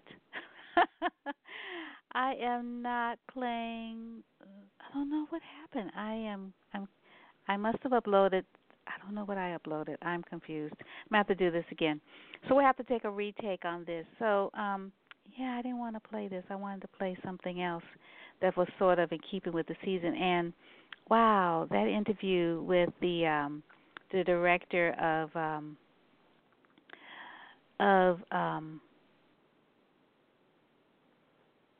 Cinderella was so fun. Wow. But, and Ranoka Rashidi. Oh shoot! I should have probably just let the other one play out with our brother. Maybe I'll go back to that. You're gonna say, Wanda, get it together. Darn, I don't know what to do. 'Cause it's like can't fast forward, right? Well, you didn't know that, but you have to listen to something over again, which I don't think I want to make you do. Oh shoot. Well, I think I will.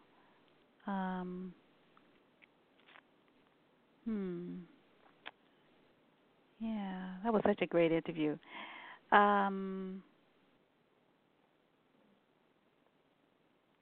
I've got these other. I'm gonna I'm going to play this interview with Taiwo Kuchishagalia about Go Tell It, the play about Harriet Tubman. I just wanted to play something that was was December. So I will have to play that interview with Ranoka Rashidia maybe Friday. But I'm going to play this one here with Taiwo Kuchishagalia. And again, this is from the archives. This is from December 5 years ago, 2012, and she's talking about the play that she wrote about Harriet Tubman, The Christmas Story. Well, it's really interesting that you be taking, Harriet Tubman and looking at that thematically on the eve of the 150th anniversary of the Emancipation Proclamation going into law. January 1st, 1863. January 1st, 2013. Right. And one of my students just read a book. It was a biography of Harriet Tubman that was written by Ann Petrie, and I didn't even know that Ann Petrie, really famous for that novel, The Street. Uh-huh. I didn't know that she had written a biography of Harriet Tubman, and my student, she's my student is not African American or of African descent, and she was just really fascinated by the story and was writing an argument around the whole notion of freedom. Right. Yeah. So Taiwo, since this is a musical drama that's woven around the spirituals, I believe that you wrote. Yes. Yeah, tell us about it. Well, it's a story that it chronicles one of Harriet Tubman's escapes, and it's the escape that she actually made when she went to escort her three brothers off the plantation where they were all where she was formerly enslaved and where they were enslaved at the time period. And this particular escape happened on Christmas of 1854. And this is one of the escapes that we have a lot of details about, and we have a lot of details individually about her brothers and their lives and their families. And I've been wanting to have a show that tells the story of the coded messages and spirituals. And when I came across this particular story, I thought that's the perfect story to tell. One, because it's just a wonderful story. But two, we use spirituals to tell the story of the show. And so I kind of was able to do both within this show. Nice. Yeah, because you're one of the honorees of the Friends of the Negro Spirituals annual salute to keepers of the what's the name? Spiritual Heritage Keepers. Yeah. And you are one of the youngest. Are you still the youngest? I don't know if I'm still the youngest. Yeah. Wow. And I think I last saw you in the piece that was a part of the Oakland opera. Dark River, the Fannie Lou Hamer opera.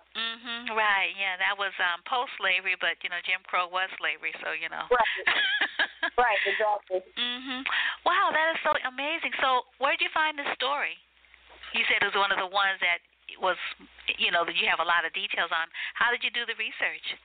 I was actually, at the time, I was just researching spirituals and how pervasive coding is in spirituals. And so when I'm looking at spirituals, I'm looking at everything really from the time period. I'm looking at autobiographies like Frederick Douglass, and I'm looking at slave narratives. I'm looking at anything that's about the time period that I can piece together. And I was in the library at Cal State East Bay. I'll never forget. And I was in the section with all of those books, and I had the Harriet Tubman biography that's written by Sarah Bradford fell off the shelf to an open page. And I looked at the page, and it was referencing a spiritual that she's saying when she first successfully escaped from the plantation. And as I looked more through that book and through another book about Harriet Tubman, I found details in both books. I found different details about this one escape. So between both of those books, I was able to piece together a kind of complete picture about this escape. So Harriet Bradford, that's interesting, Harriet and Harriet Tubman. And what was the name of the other book? Well, it's Sarah Bradford. I don't remember. Sarah Bradford, okay. The name of this other book right now is totally escaping me, but it's a wonderful book that I can't believe I don't remember the name of this book. But the woman who wrote the book, it was her thesis, and she has a lot of detail in the book about Harriet Tubman and all of her family members, starting with her, I think Harriet Tubman's grandparents and the plantation that she was on, the surrounding plantations, and it just goes into a lot of detail about the time period and where she was living and who she came into contact with. And I mean, it's wonderfully researched. And so I really leaned on that book heavily, and then also on the book about Harriet Tubman that was written during her time, because this woman actually interviewed Harriet Tubman and wrote down all of these different chronicles of escapes and things like that. She interviewed her. Right. Oh my goodness! Wow, that is awesome. So it's really nice. It's like, I cannot think of the name of the book right now. It's totally escaping me. Oh, is it going to be in your program? I will reference it in the program because this is what I pulled from, so I do want to reference that in the program, so if people want to do further research, they can. That is so amazing. Wow, she interviewed her. That is so great, because I know Harriet Tubman, she ended up retiring to Canada, and they have her house is a museum, right? Right, it is. Have you been there? I haven't. I really want to go. That's on my bucket list. Yeah. Marcus Shelby is a person that has done a whole lot of research around Harriet Tubman, and has, he did that really wonderful suite that's really beautiful. And he talks about how there was a book when he was a child that was in his parents' library, his mother's library, because she's a teacher, and it was about Harriet Tubman, and it was a book that he was called to, and he read over and over again. And he said that she originally, she left and went back into slavery to get her family members, and it was really hard getting them to go to freedom. Why don't you talk a little bit about that? How about, you would think people would jump at freedom, right? You would think so. And a lot of the research I came across, there were a couple things. There were a couple issues as to why she couldn't go back for certain family members. So in the instance of her three brothers, in fact, the first time that she made her successful escape, they went with her. And they got scared and they turned back. So she went on. And they were too afraid, so they went back. So there was always that fear factor, and it was something that people had to consider. If you were caught, you would more than likely either be sold further south, completely beaten and tortured, or killed. So there was a real danger there, and a lot of people were just too afraid to leave.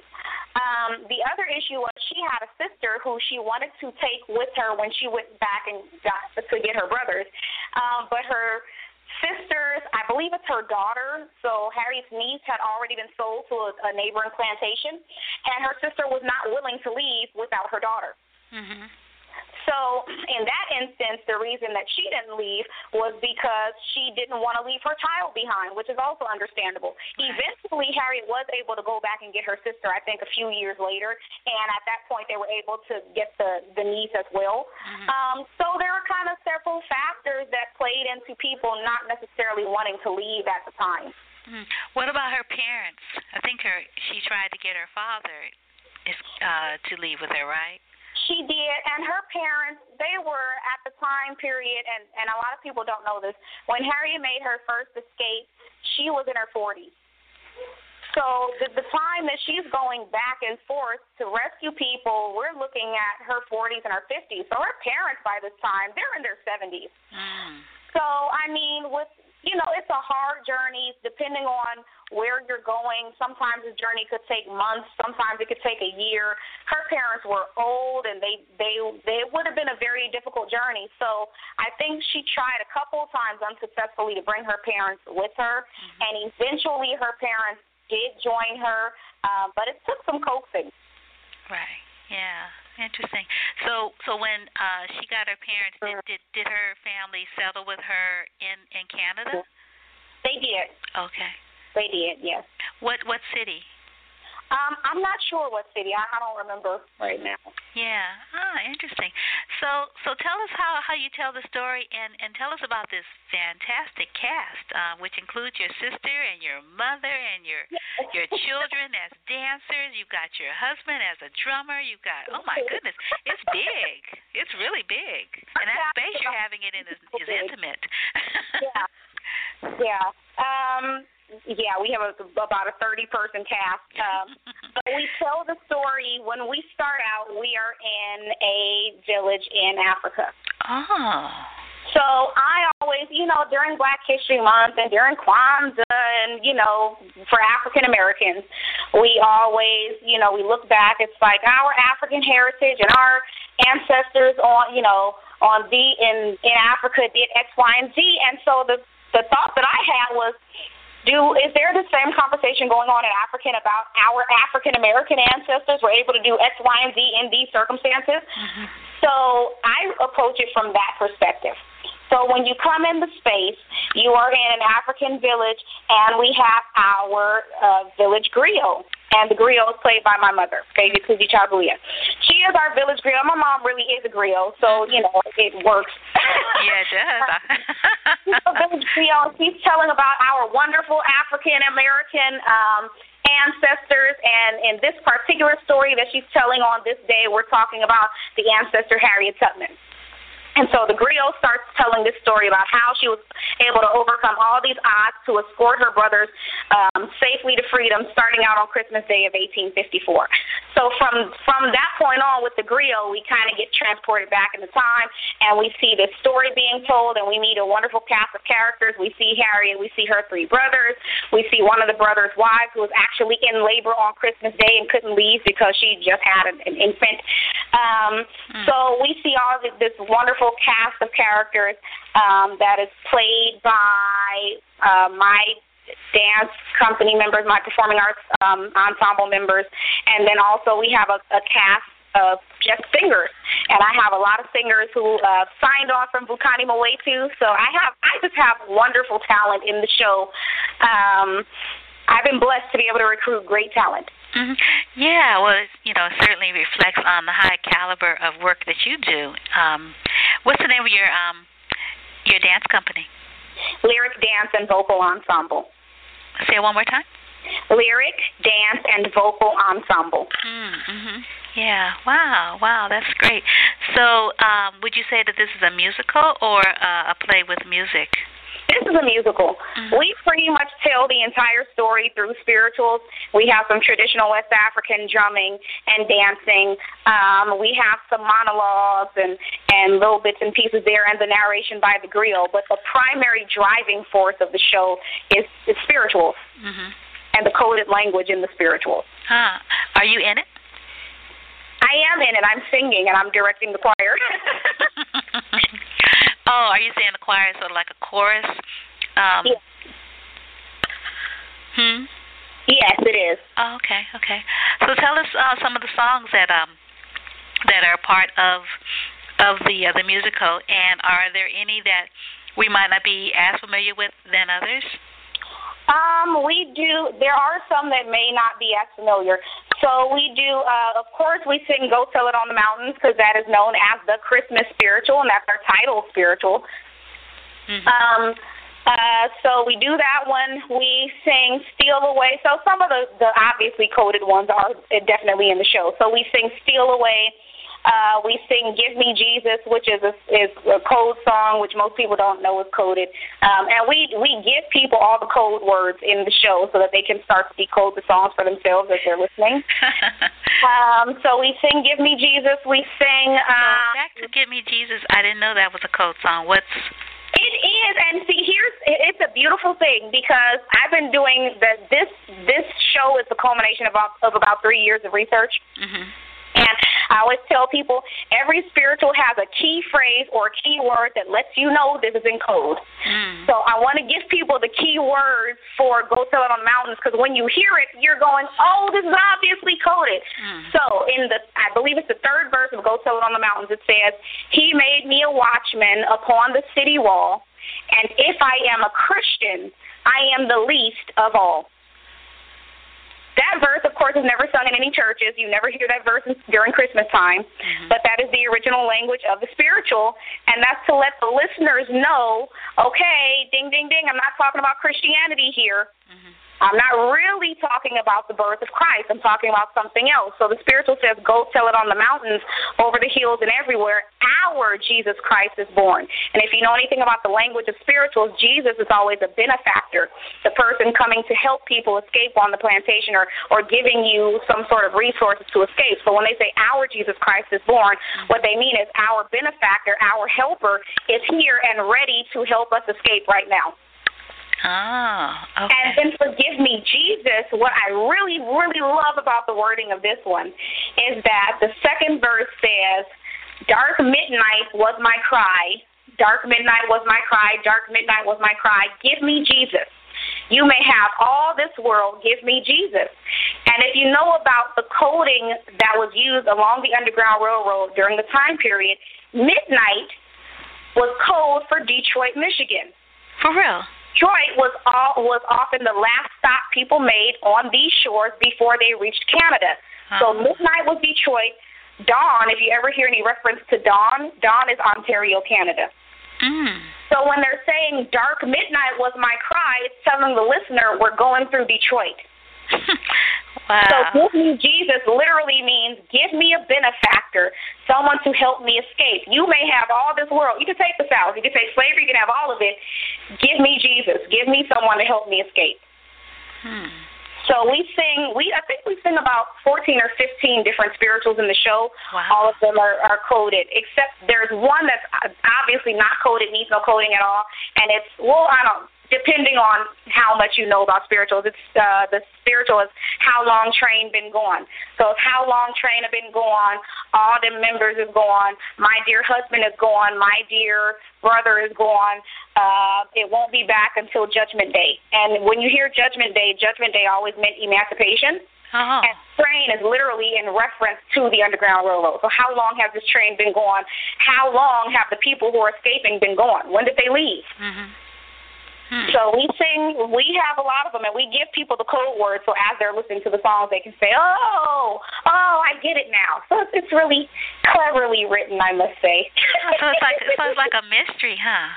It is. When you read spirituals, you're reading language that's shrouded in codes and in mystery, and the more you read into it, the more you understand it, because there are layers of coding. So it's not, you can uncover one piece, and then there's also another layer underneath, and then there's another layer underneath that. So it's really like putting a jigsaw puzzle together. Wow. So who portrays Harriet Tubman? Who's cast as the protagonist, as the lead? Harriet Tubman is cast Gift Bailey. She's a member of Lyric Dance and Vocal Ensemble. And she is Harriet Tubman for this production. Nice. So she's 40 years old, mature woman. And do you have her interact with her husband? Because a lot of people don't know that she was married, and her husband, he didn't leave with her either. Right. She was married twice. So the husband that didn't leave, she modern language, she kicked him to the curb. And then she married someone else after that. So we don't have any interaction between Harriet and her husband for this show because he's not present at all for this particular escape. Okay, yeah. And then also, she had a disability because she was injured, when she was enslaved, and she would, pass out and then come back. Exactly. And that's one of the pieces that I find so inspirational about Harriet Tubman and about this story in general, because she would have these sleeping spells. And where she would pass out, sometimes it could be hours, sometimes it could be days. And but her faith was very, very strong, extremely strong. And in the autobiography, or not the autobiography, the biography that Sarah Bradford writes about her, where she's interviewing her, Harriet speaks candidly about her faith. She would say, if I didn't know which way to go, I'd pray on it. I'd ask God for the answer, and she would move from there. So there was one escape where she was supposed to go a certain way, and then she prayed on it. She was like, no, that way is not safe. We're going to go a different way. And I think what's really telling about the people during the time period, about their connection with a higher source, is that in spite of the fact that Harriet had this disability, they were willing to move with her and to lean on her faith. So, today if someone had a disability and, blacked out for hours, days at a time, and our lives depended on this person guiding us to freedom. They said, well, God told me that we're going to do X, Y, and Z. A lot of people today would just laugh and be like, yeah, right. Super cynical. We live in a culture of cynicism. Mm-hmm. And at the time period, it was the complete opposite. People would say, okay, I believe that, or you got it. Like, we're going to go this way. And hundreds of people went with her. It wasn't just, a few exceptional people. It was hundreds of people who trusted in her, trusted in her faith, and trusted in their own connection with a higher power. And they were able to successfully and safely make it to freedom. And I just find that moving and completely amazing. Mhm. Yeah, I totally agree. There are certain values that we need to go back to. We need to get back to, and which is really wonderful that you'd be telling the story. Go tell it around. On actually starting on the winter solstice, which is also the renewal of the Mayan calendar, which is a time of renewal and rededication and sort of revisioning one's path. Right. So, this woman, she, to go back once would have been like, wow, and then to go back several times to risk her freedom. Right, exactly. Yeah, it's like, wow, that is mighty. That is a mighty love for her family and her people. That's love, right? Mm-hmm. I was like, do I have that kind of love? It's like, I don't know. I might be right, y'all, Yeah, but, she wouldn't have enjoyed, freedom without her family. Exactly. Like, how much can you enjoy when the people, your loved ones, are still enslaved somewhere? Mhm. Yeah, and it wasn't like it was something, academic. I mean, she knew the brutality that they were facing. Exactly. It wasn't something that she had experienced, and it was and what she experienced was horrific. Right. Mhm. And then after, she, rescued her family, then she was a spy in the army. Right, exactly. Like, my goodness, woman, you could be sitting down just chilling because she's an elder already. Right. Yeah, she stayed working. She was like, we got to make sure that, slavery is over for everybody. Yeah. Really wonderful spirit. We need more Harriet Tubmans, that's for sure. Exactly. Yeah. So, are there any songs of the? I believe you said like 14 or so songs. Were there any you weren't familiar with? I actually wasn't familiar with How Long Train Had Been Gone. We were in rehearsal one day, and the original song that I had put in the show for this particular part of the plot was Lord, How Come Me Here, which is one of those songs that, like, sometimes I feel like a motherless child, one of the spirituals that need no decoding. And the lyrics of that one say, Lord, how come me here? I wish I never was born. They treat me so mean here. There ain't no freedom here. They stole my chillin' away. I wish I never was born. So I had that one in the show. And this is the part of the show where Harriet's brother, whose wife is in labor, has to make a decision about whether or not he's going to stay with his wife, who just had a baby, or whether he's going to leave. And at this point, he chooses to leave because he's about to be sold further south the next day. So he leaves, and Marilyn Reynolds, who is one of the singers who's declining away too, and she's in the cast with us. And I just found out like a few days ago that we studied with the same voice teacher, David Tiggener, who just recently passed away. She suggested How Long Train Had Been Gone. And I thought, I'm not familiar with that one. And she told me, but I hadn't even heard the melody yet. When she told me the words, I said, okay, we're replacing this song with that one. Mm-hmm. So that was the only one that I wasn't familiar with. Right, yeah. Wow, this is just really, really sounds like it's going to be so rich. My goodness. Yeah, it's going to be a really nice show. Yeah, and so it really, you have all these different generations as a part of this whole piece, which is sort of reflects the period too, because these stories, on the plantations and in the African villages, there are, multiple generations living in concert with one another. Right. Our cast ranges in ages from 7 to about 70. Nice. So we won the gambit. We have everybody involved. That is so excellent. So you're gonna have two performances. Friday evening, December 21st at 7. Oh, and both Friday, December 21st, and Saturday, December 22nd at 7 p.m. And the matinee is sold out. That's awesome. And it's going to be at Kids in Dance, and that's 3840 MacArthur Boulevard at 38th Avenue in Oakland. And people can get tickets in advance, or they can get tickets at the door. And so how do people get tickets in advance? What do they do? To get tickets in advance, you can go to brownpapertickets.com, and in the search bar type in "Go Tell It," and it'll pull up all the information. You can also go to GoTellIt.eventbrite.com, and that's EVENTBRITE.com. So it's GoTellIt.eventbrite.com and order tickets there. The only difference between the two sites is on Eventbrite. If you use PayPal, you can purchase tickets with PayPal. But otherwise, the ticket prices are exactly the same. You can just purchase tickets through both outlets. Mm-hmm. Right, yeah. So the capacity of the venue, what would you say is about 50, 100? 120. Right, yeah. So people need this. It's sold out. The matinee is sold out. The matinee is sold out, and the seats are about halfway filled for both of the 7 p.m. shows right now. So if people want to secure their tickets, their best bet would be to go online and get advance tickets. We may have a few at the door, but not many. Right. Okay. So your sister, your partner and everything. You all were partners, from the beginning. Yes, from the very beginning, because we're identical twins. From the very, very beginning, you all been sharing, right? We're all sharing everything.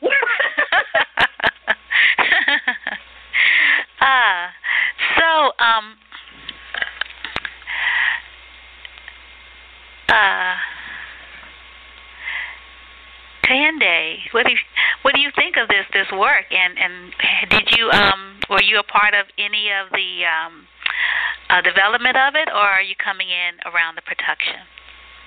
Yeah, she started doing these. I've been involved in it for some years now. Okay. She started doing lecture demonstrations at a lot of different places. So she did one at Cal Cities Bay, which is where she was studying for her master's in music. She did one at Berkeley City College, which is where she did a couple at Berkeley City College, which is where she was teaching at the time. She's done them for Kwanzaa's and Black History performances and, everywhere. And she's always wanted to do a longer evening length work, longer work so that she could really explain it and really do it the way that she wanted to. And her husband and I and my father, when he was still living, we've been encouraging her, and my mother as well, we've been encouraging her over the past, 4 years now. You should really do this. You should put it on paper. You need to turn it into something bigger. And every time she does it, she's like, come on, Tande, you in this. And I'm like, okay. And she's like, whatever. I'll do whatever you need me to do. And for this particular these particular 3 performances, she told me I was not allowed to dance and that I have to sing. Okay. So that's what I'm doing. Okay. How's it going for you? Great. It's been really nice. I opened up my house for all the rehearsals, and I've been helping her do, whatever she needs to do. She kind of always takes on or bites off more than she can chew, so to speak. And so I'm always saying, you don't have to do everything by yourself. You have people that will help you. What do you need me to do? And I just always jump in there and do, whatever needs to be done. Last weekend I decided I was going to, because it was the weekend before the shows, that I wanted to cook for the entire cast, which was crazy because our godsister just had a baby, so I was in the hospital all night while she was in labor, and then I went straight to church, and then I went straight to the store, and then I came straight home to cook for about 40 people. But it's a labor of love, and it's the last time the cast is going to really be together, before, all the madness that's going on this week, dress rehearsals, tech rehearsals, and then the shows start on Friday. So, I just always get in there and help her however I can and do whatever she needs me to do. Sounds really wonderful. So are you a part of the chorus or the choir, so you sing all the songs? I am. I sing all the songs. I lead a couple of songs. And I'll probably be, clapping and stomping. And if somebody gives me a tambourine, I'll be shaking that too. I really love someone to give me a tambourine. So what are some of your favorite songs, Kahinde? A favorite of mine, which if people are coming, they should really, really look forward to, is Were You There? Now, that's a spiritual. That was the first spiritual that I was ever taught by my voice instructor, Norma Levister, when I was in the Young Musicians Program at UC Berkeley. And Ty will always have me sing the song. But Bukani came in, and they have this arrangement that they always do. It's a beautiful, beautiful, beautiful arrangement. And so we're doing that arrangement in the show. And let me tell you, the first time I heard the arrangement, I'm singing, so they're just like, jump in there. And I'm, trying to jump in, but I'm also trying to listen, too. And as soon as it was over, I said, woo! And I was just shouting. I mean, it's gorgeous, gorgeous. I think that's probably one of my favorites in the show. Like, people should really look forward to it. It's beautiful. There's singing. There's going to be dancing. Like, there's not going to be a dry eye in the house. It's gorgeous. Wow. I guess you can't tell us if Harriet is successful in getting in helping in getting her brothers to Canada. No, we can't get that away just yet. No. I said no. I don't want you to tell us. No, we'll find out. Yes, definitely. Yeah. And what about your set? Who did your set design? Set design is it's a group effort. Yeah, Sister Linda Johnson is helping us. Oh, okay, yeah, your old preschool teacher, huh? Always. She's involved in everything all the time, too. It's like, come on, Sister Linda, you in this. And then my mom is doing a lot of set design, Baby Kuji Chagulia, and Lisa Grayson. She works at Ileomo Day with Taiwo. She's an artist, so she did the cover art for the flyer. Oh, yeah, she's great. Oh, so you work at Ileomo Day? Taiwo does. Oh, okay. Yeah, and so who's teaching? Are either one of you teaching still? Who did? See, Taiwo, you did the master's degree.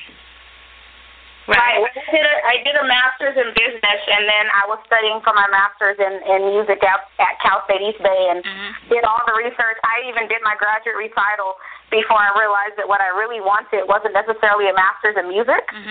It was more like a master's in African American history. Right. So, I decided that I wasn't going to spend any more money on a program that I wasn't really enjoying. Not that I don't enjoy studying music, I just don't necessarily enjoy looking at classical forms and trying to analyze them and things like that. Okay. Yeah. Oh, okay. But this work came out of that. It came out of, yes, the research that I did while I was at Cal State East Bay. Right. Wow. Nice. So, I think, Kahinde, you mentioned that you all could sing a song. So, yeah, what do you want to sing for us? Deep River. Okay. Deep river, my home is over Jordan. Deep river road, I once was down. Deep river, my home is over Jordan. Deep river, Lord, I once was over campground. Oh, don't you want to go to the God's feet?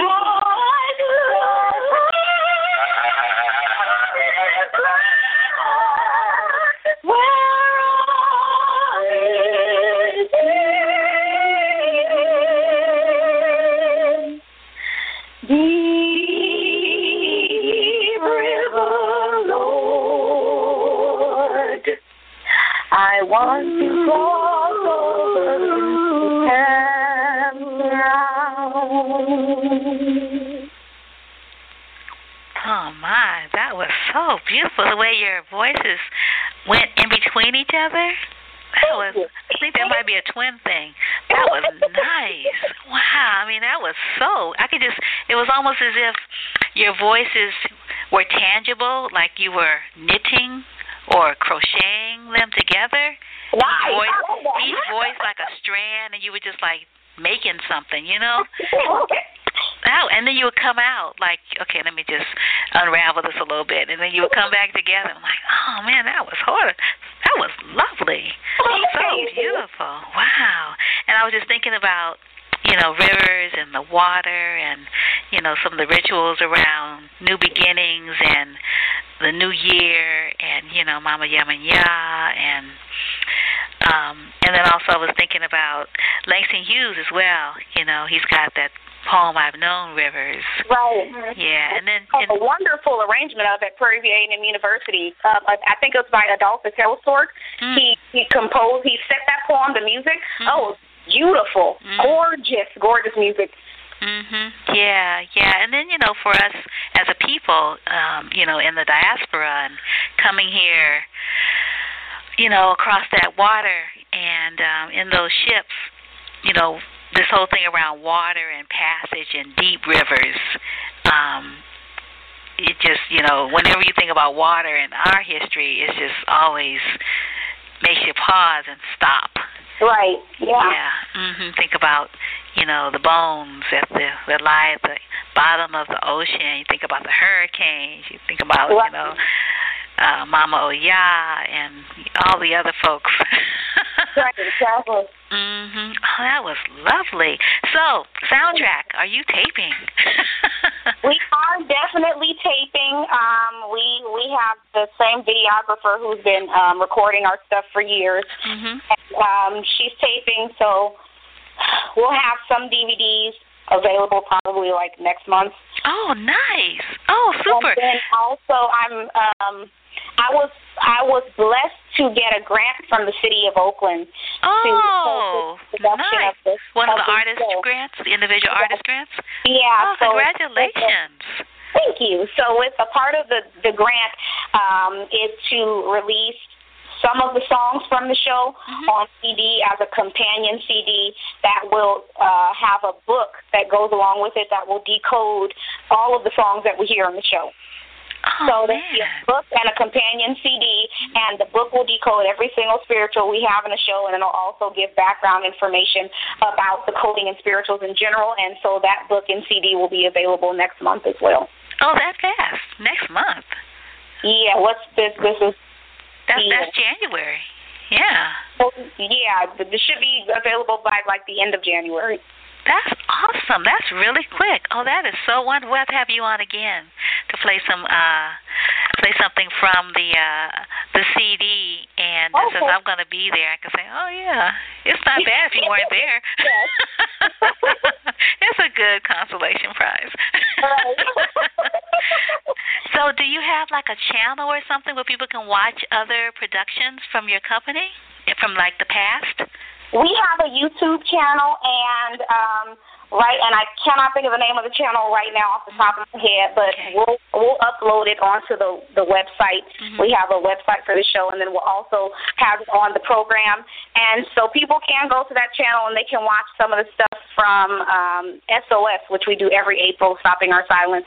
And we always, because it's our background, we always include spirituals and traditional West African dance and drumming and praise dance in every production we do.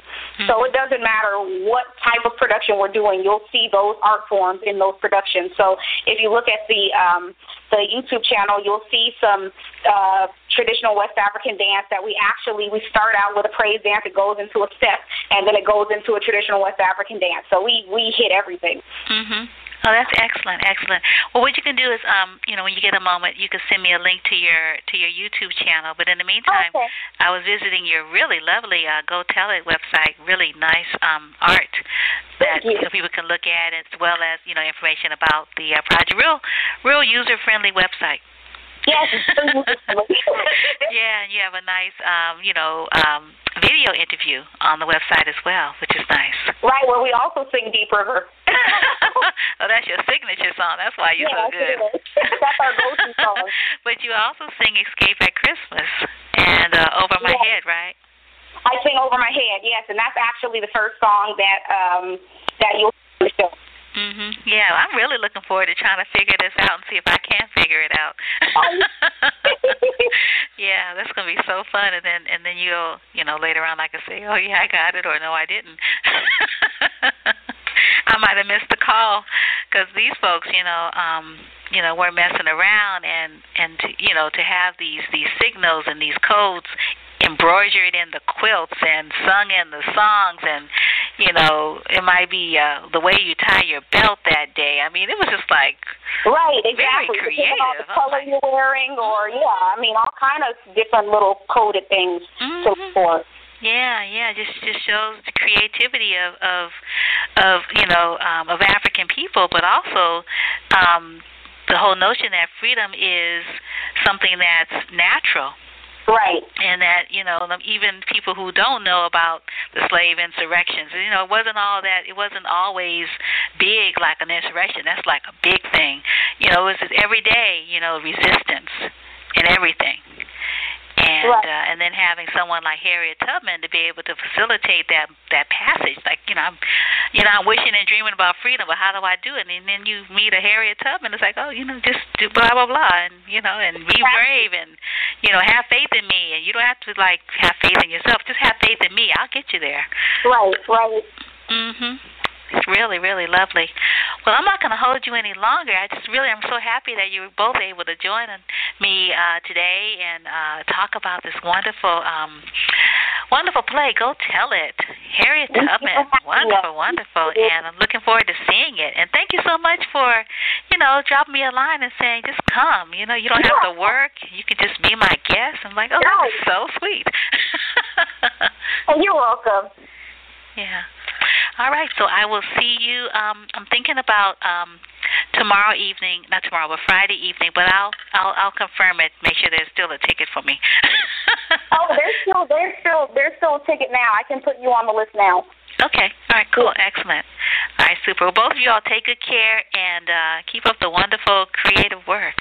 Okay. Thank you. All right. You take care. All right. Peace and blessings. Bye bye. Yeah, Go Tell It. Wonderful play. And I believe Taiwo and Kehinde said that they're going to be putting it on, because I asked, was it going to happen this month, because they usually do it in December. But I think they're going to be doing it in February. But it is going to have another, they're going to, have another production. So that's wonderful. And the Umoja is going to be happening at City of Refuge Church in Oakland tomorrow. Wose and Ilioma Day and the Bay Area Kwanzaa Committee are hosting it. And I think it's 6 o'clock. But anyway, at City of Refuge in Oakland. And and then our sister in San Francisco, who always programs the whole 7 days, and each day has multiple programs. I'll give you that website and information after I play this song by Desert Rose, Sacred. I really like Ubuntu, but I'm going to play Sacred because I don't remember it. I know Ubuntu. Ubuntu is hecka nice. Maybe I'll play that too if we have a little more time afterwards.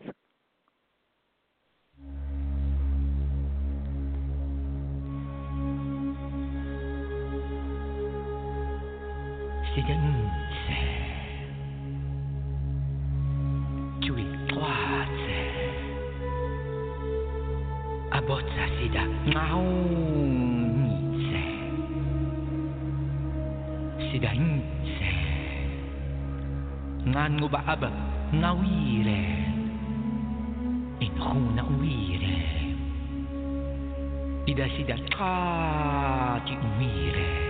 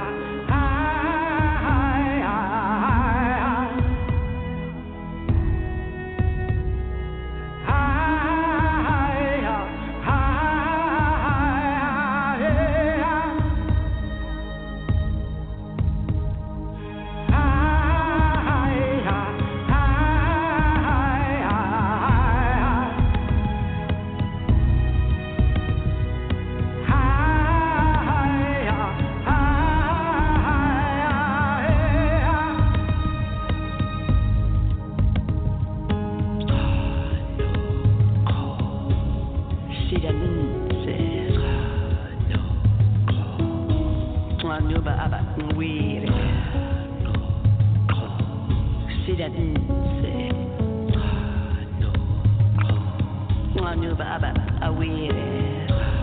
No. Sidarinse. No. Anu Baba, aware. No.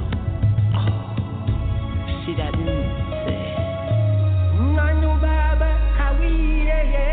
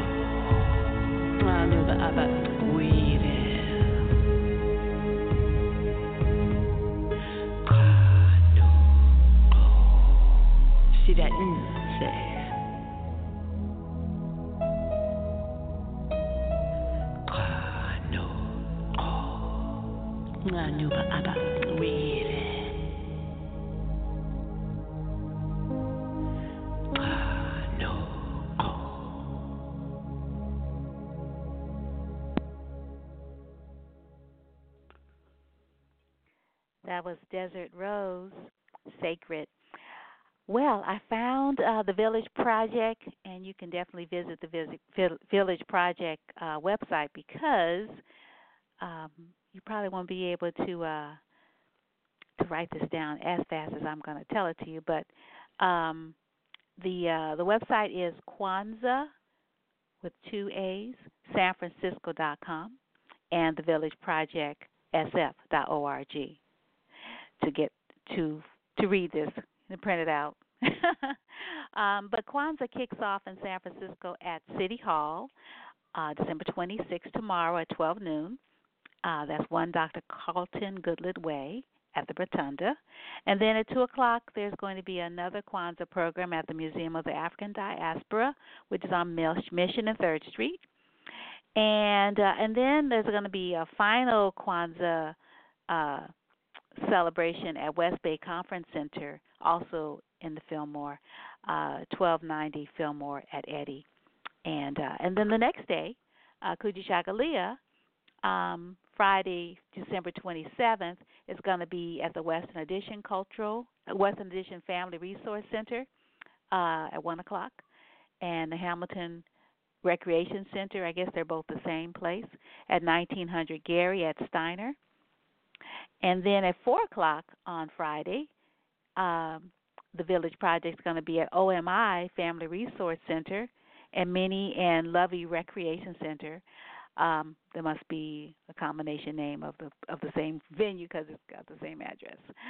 650 Capitol Avenue. That's at 4 o'clock. And then at 6 p.m., the Kwanzaa will be happening in Bayview at the YMCA, Rafiki Wellness Coalition. I guess they may be sponsoring it. Maybe that's why we have the hyphenated. But that's at 6 o'clock, and that's at 1601 Lane Street, Lane. And then the next day, which is Saturday, Ujima, Collective Work and Responsibility. That's Saturday, December 28th, 1 o'clock, Boys and Girls Club, 380 Fulton Street at Golf. 3 o'clock, Booker T Community Center, 800 Presidio at Sutter. And 6 p.m. at the African American Art and Culture Complex. That's all on Saturday, the 28th. And then Ujamaa Cooperative Economics, Sunday, December 29th at 10 o'clock at Bethel AME Church, 916 Laguna Street at Golden Gate. 1 o'clock at the San Francisco Main Library, 100 Larkin. 4 o'clock, Third Baptist Church, 1399 McAllister at Pierce. And then 7 p.m., St. Philip Baptist Church, 745 Velasco Avenue. These are all in San Francisco. And then NIA Purpose, Monday, December 30th, 1 o'clock, Dr. George Davis Senior Center, 1753 Carroll Avenue, 3 p.m. Fellowship, 3 p.m. No, that's at 1 o'clock, sorry. At 3 p.m., the Fellowship Manor Senior Center, 12808 Golden Gate at Webster. And then at 6 p.m., the Success Center is hosting at Jeffrey's Inner Circle, that's in Oakland, 410 14th Street in Oakland. So it's going to be in Oakland. They've jumped over the bay, which is kind of cool. Kuumba Creativity is going to be on Tuesday, December 31st, 1 p.m., the Western Addition Senior Center, and that's being, I think Mo Magic is going to be co-sponsoring that, and that's at 1390 Turk Street at Fillmore. And then Imani, which is Wednesday, Imani means faith, is Wednesday, January 1st at 6 p.m. at St. Cyprian's Episcopal Church, 2097 Turk at Lion Street. So, yeah, it's going to be really wonderful. And like I said, I don't think anybody does it like Sister Adrienne Williams. She is to be commended. So you can visit Kwanzaa with 2 A's, sanfrancisco.com, KWANZAA, San Francisco, spelled out, .com. And for all the information about the Village Project, SF, you can go to their website, thevillageprojectsf.org. So, yeah. Enjoy the Kwanzaa season, and definitely, take these principles into the new year and reflect on them, maybe one every week or one a month, and just cycle them, because these principles are ones that we should definitely, incorporate into our lives, not just one day out of the end of the year into the next year, but more actively, because they are really beautiful. And so we're going to close the show with, I mentioned Ubuntu, which is a really wonderful concept. I see you in me, and I am because you are. And it goes much deeper than that. But it's it's a concept that comes out of, it's an African concept that comes out of the South African community. And so, Ubuntu. It's really, really beautiful. And again, this is Desert Rose. Be well and enjoy your day. Hey, hey.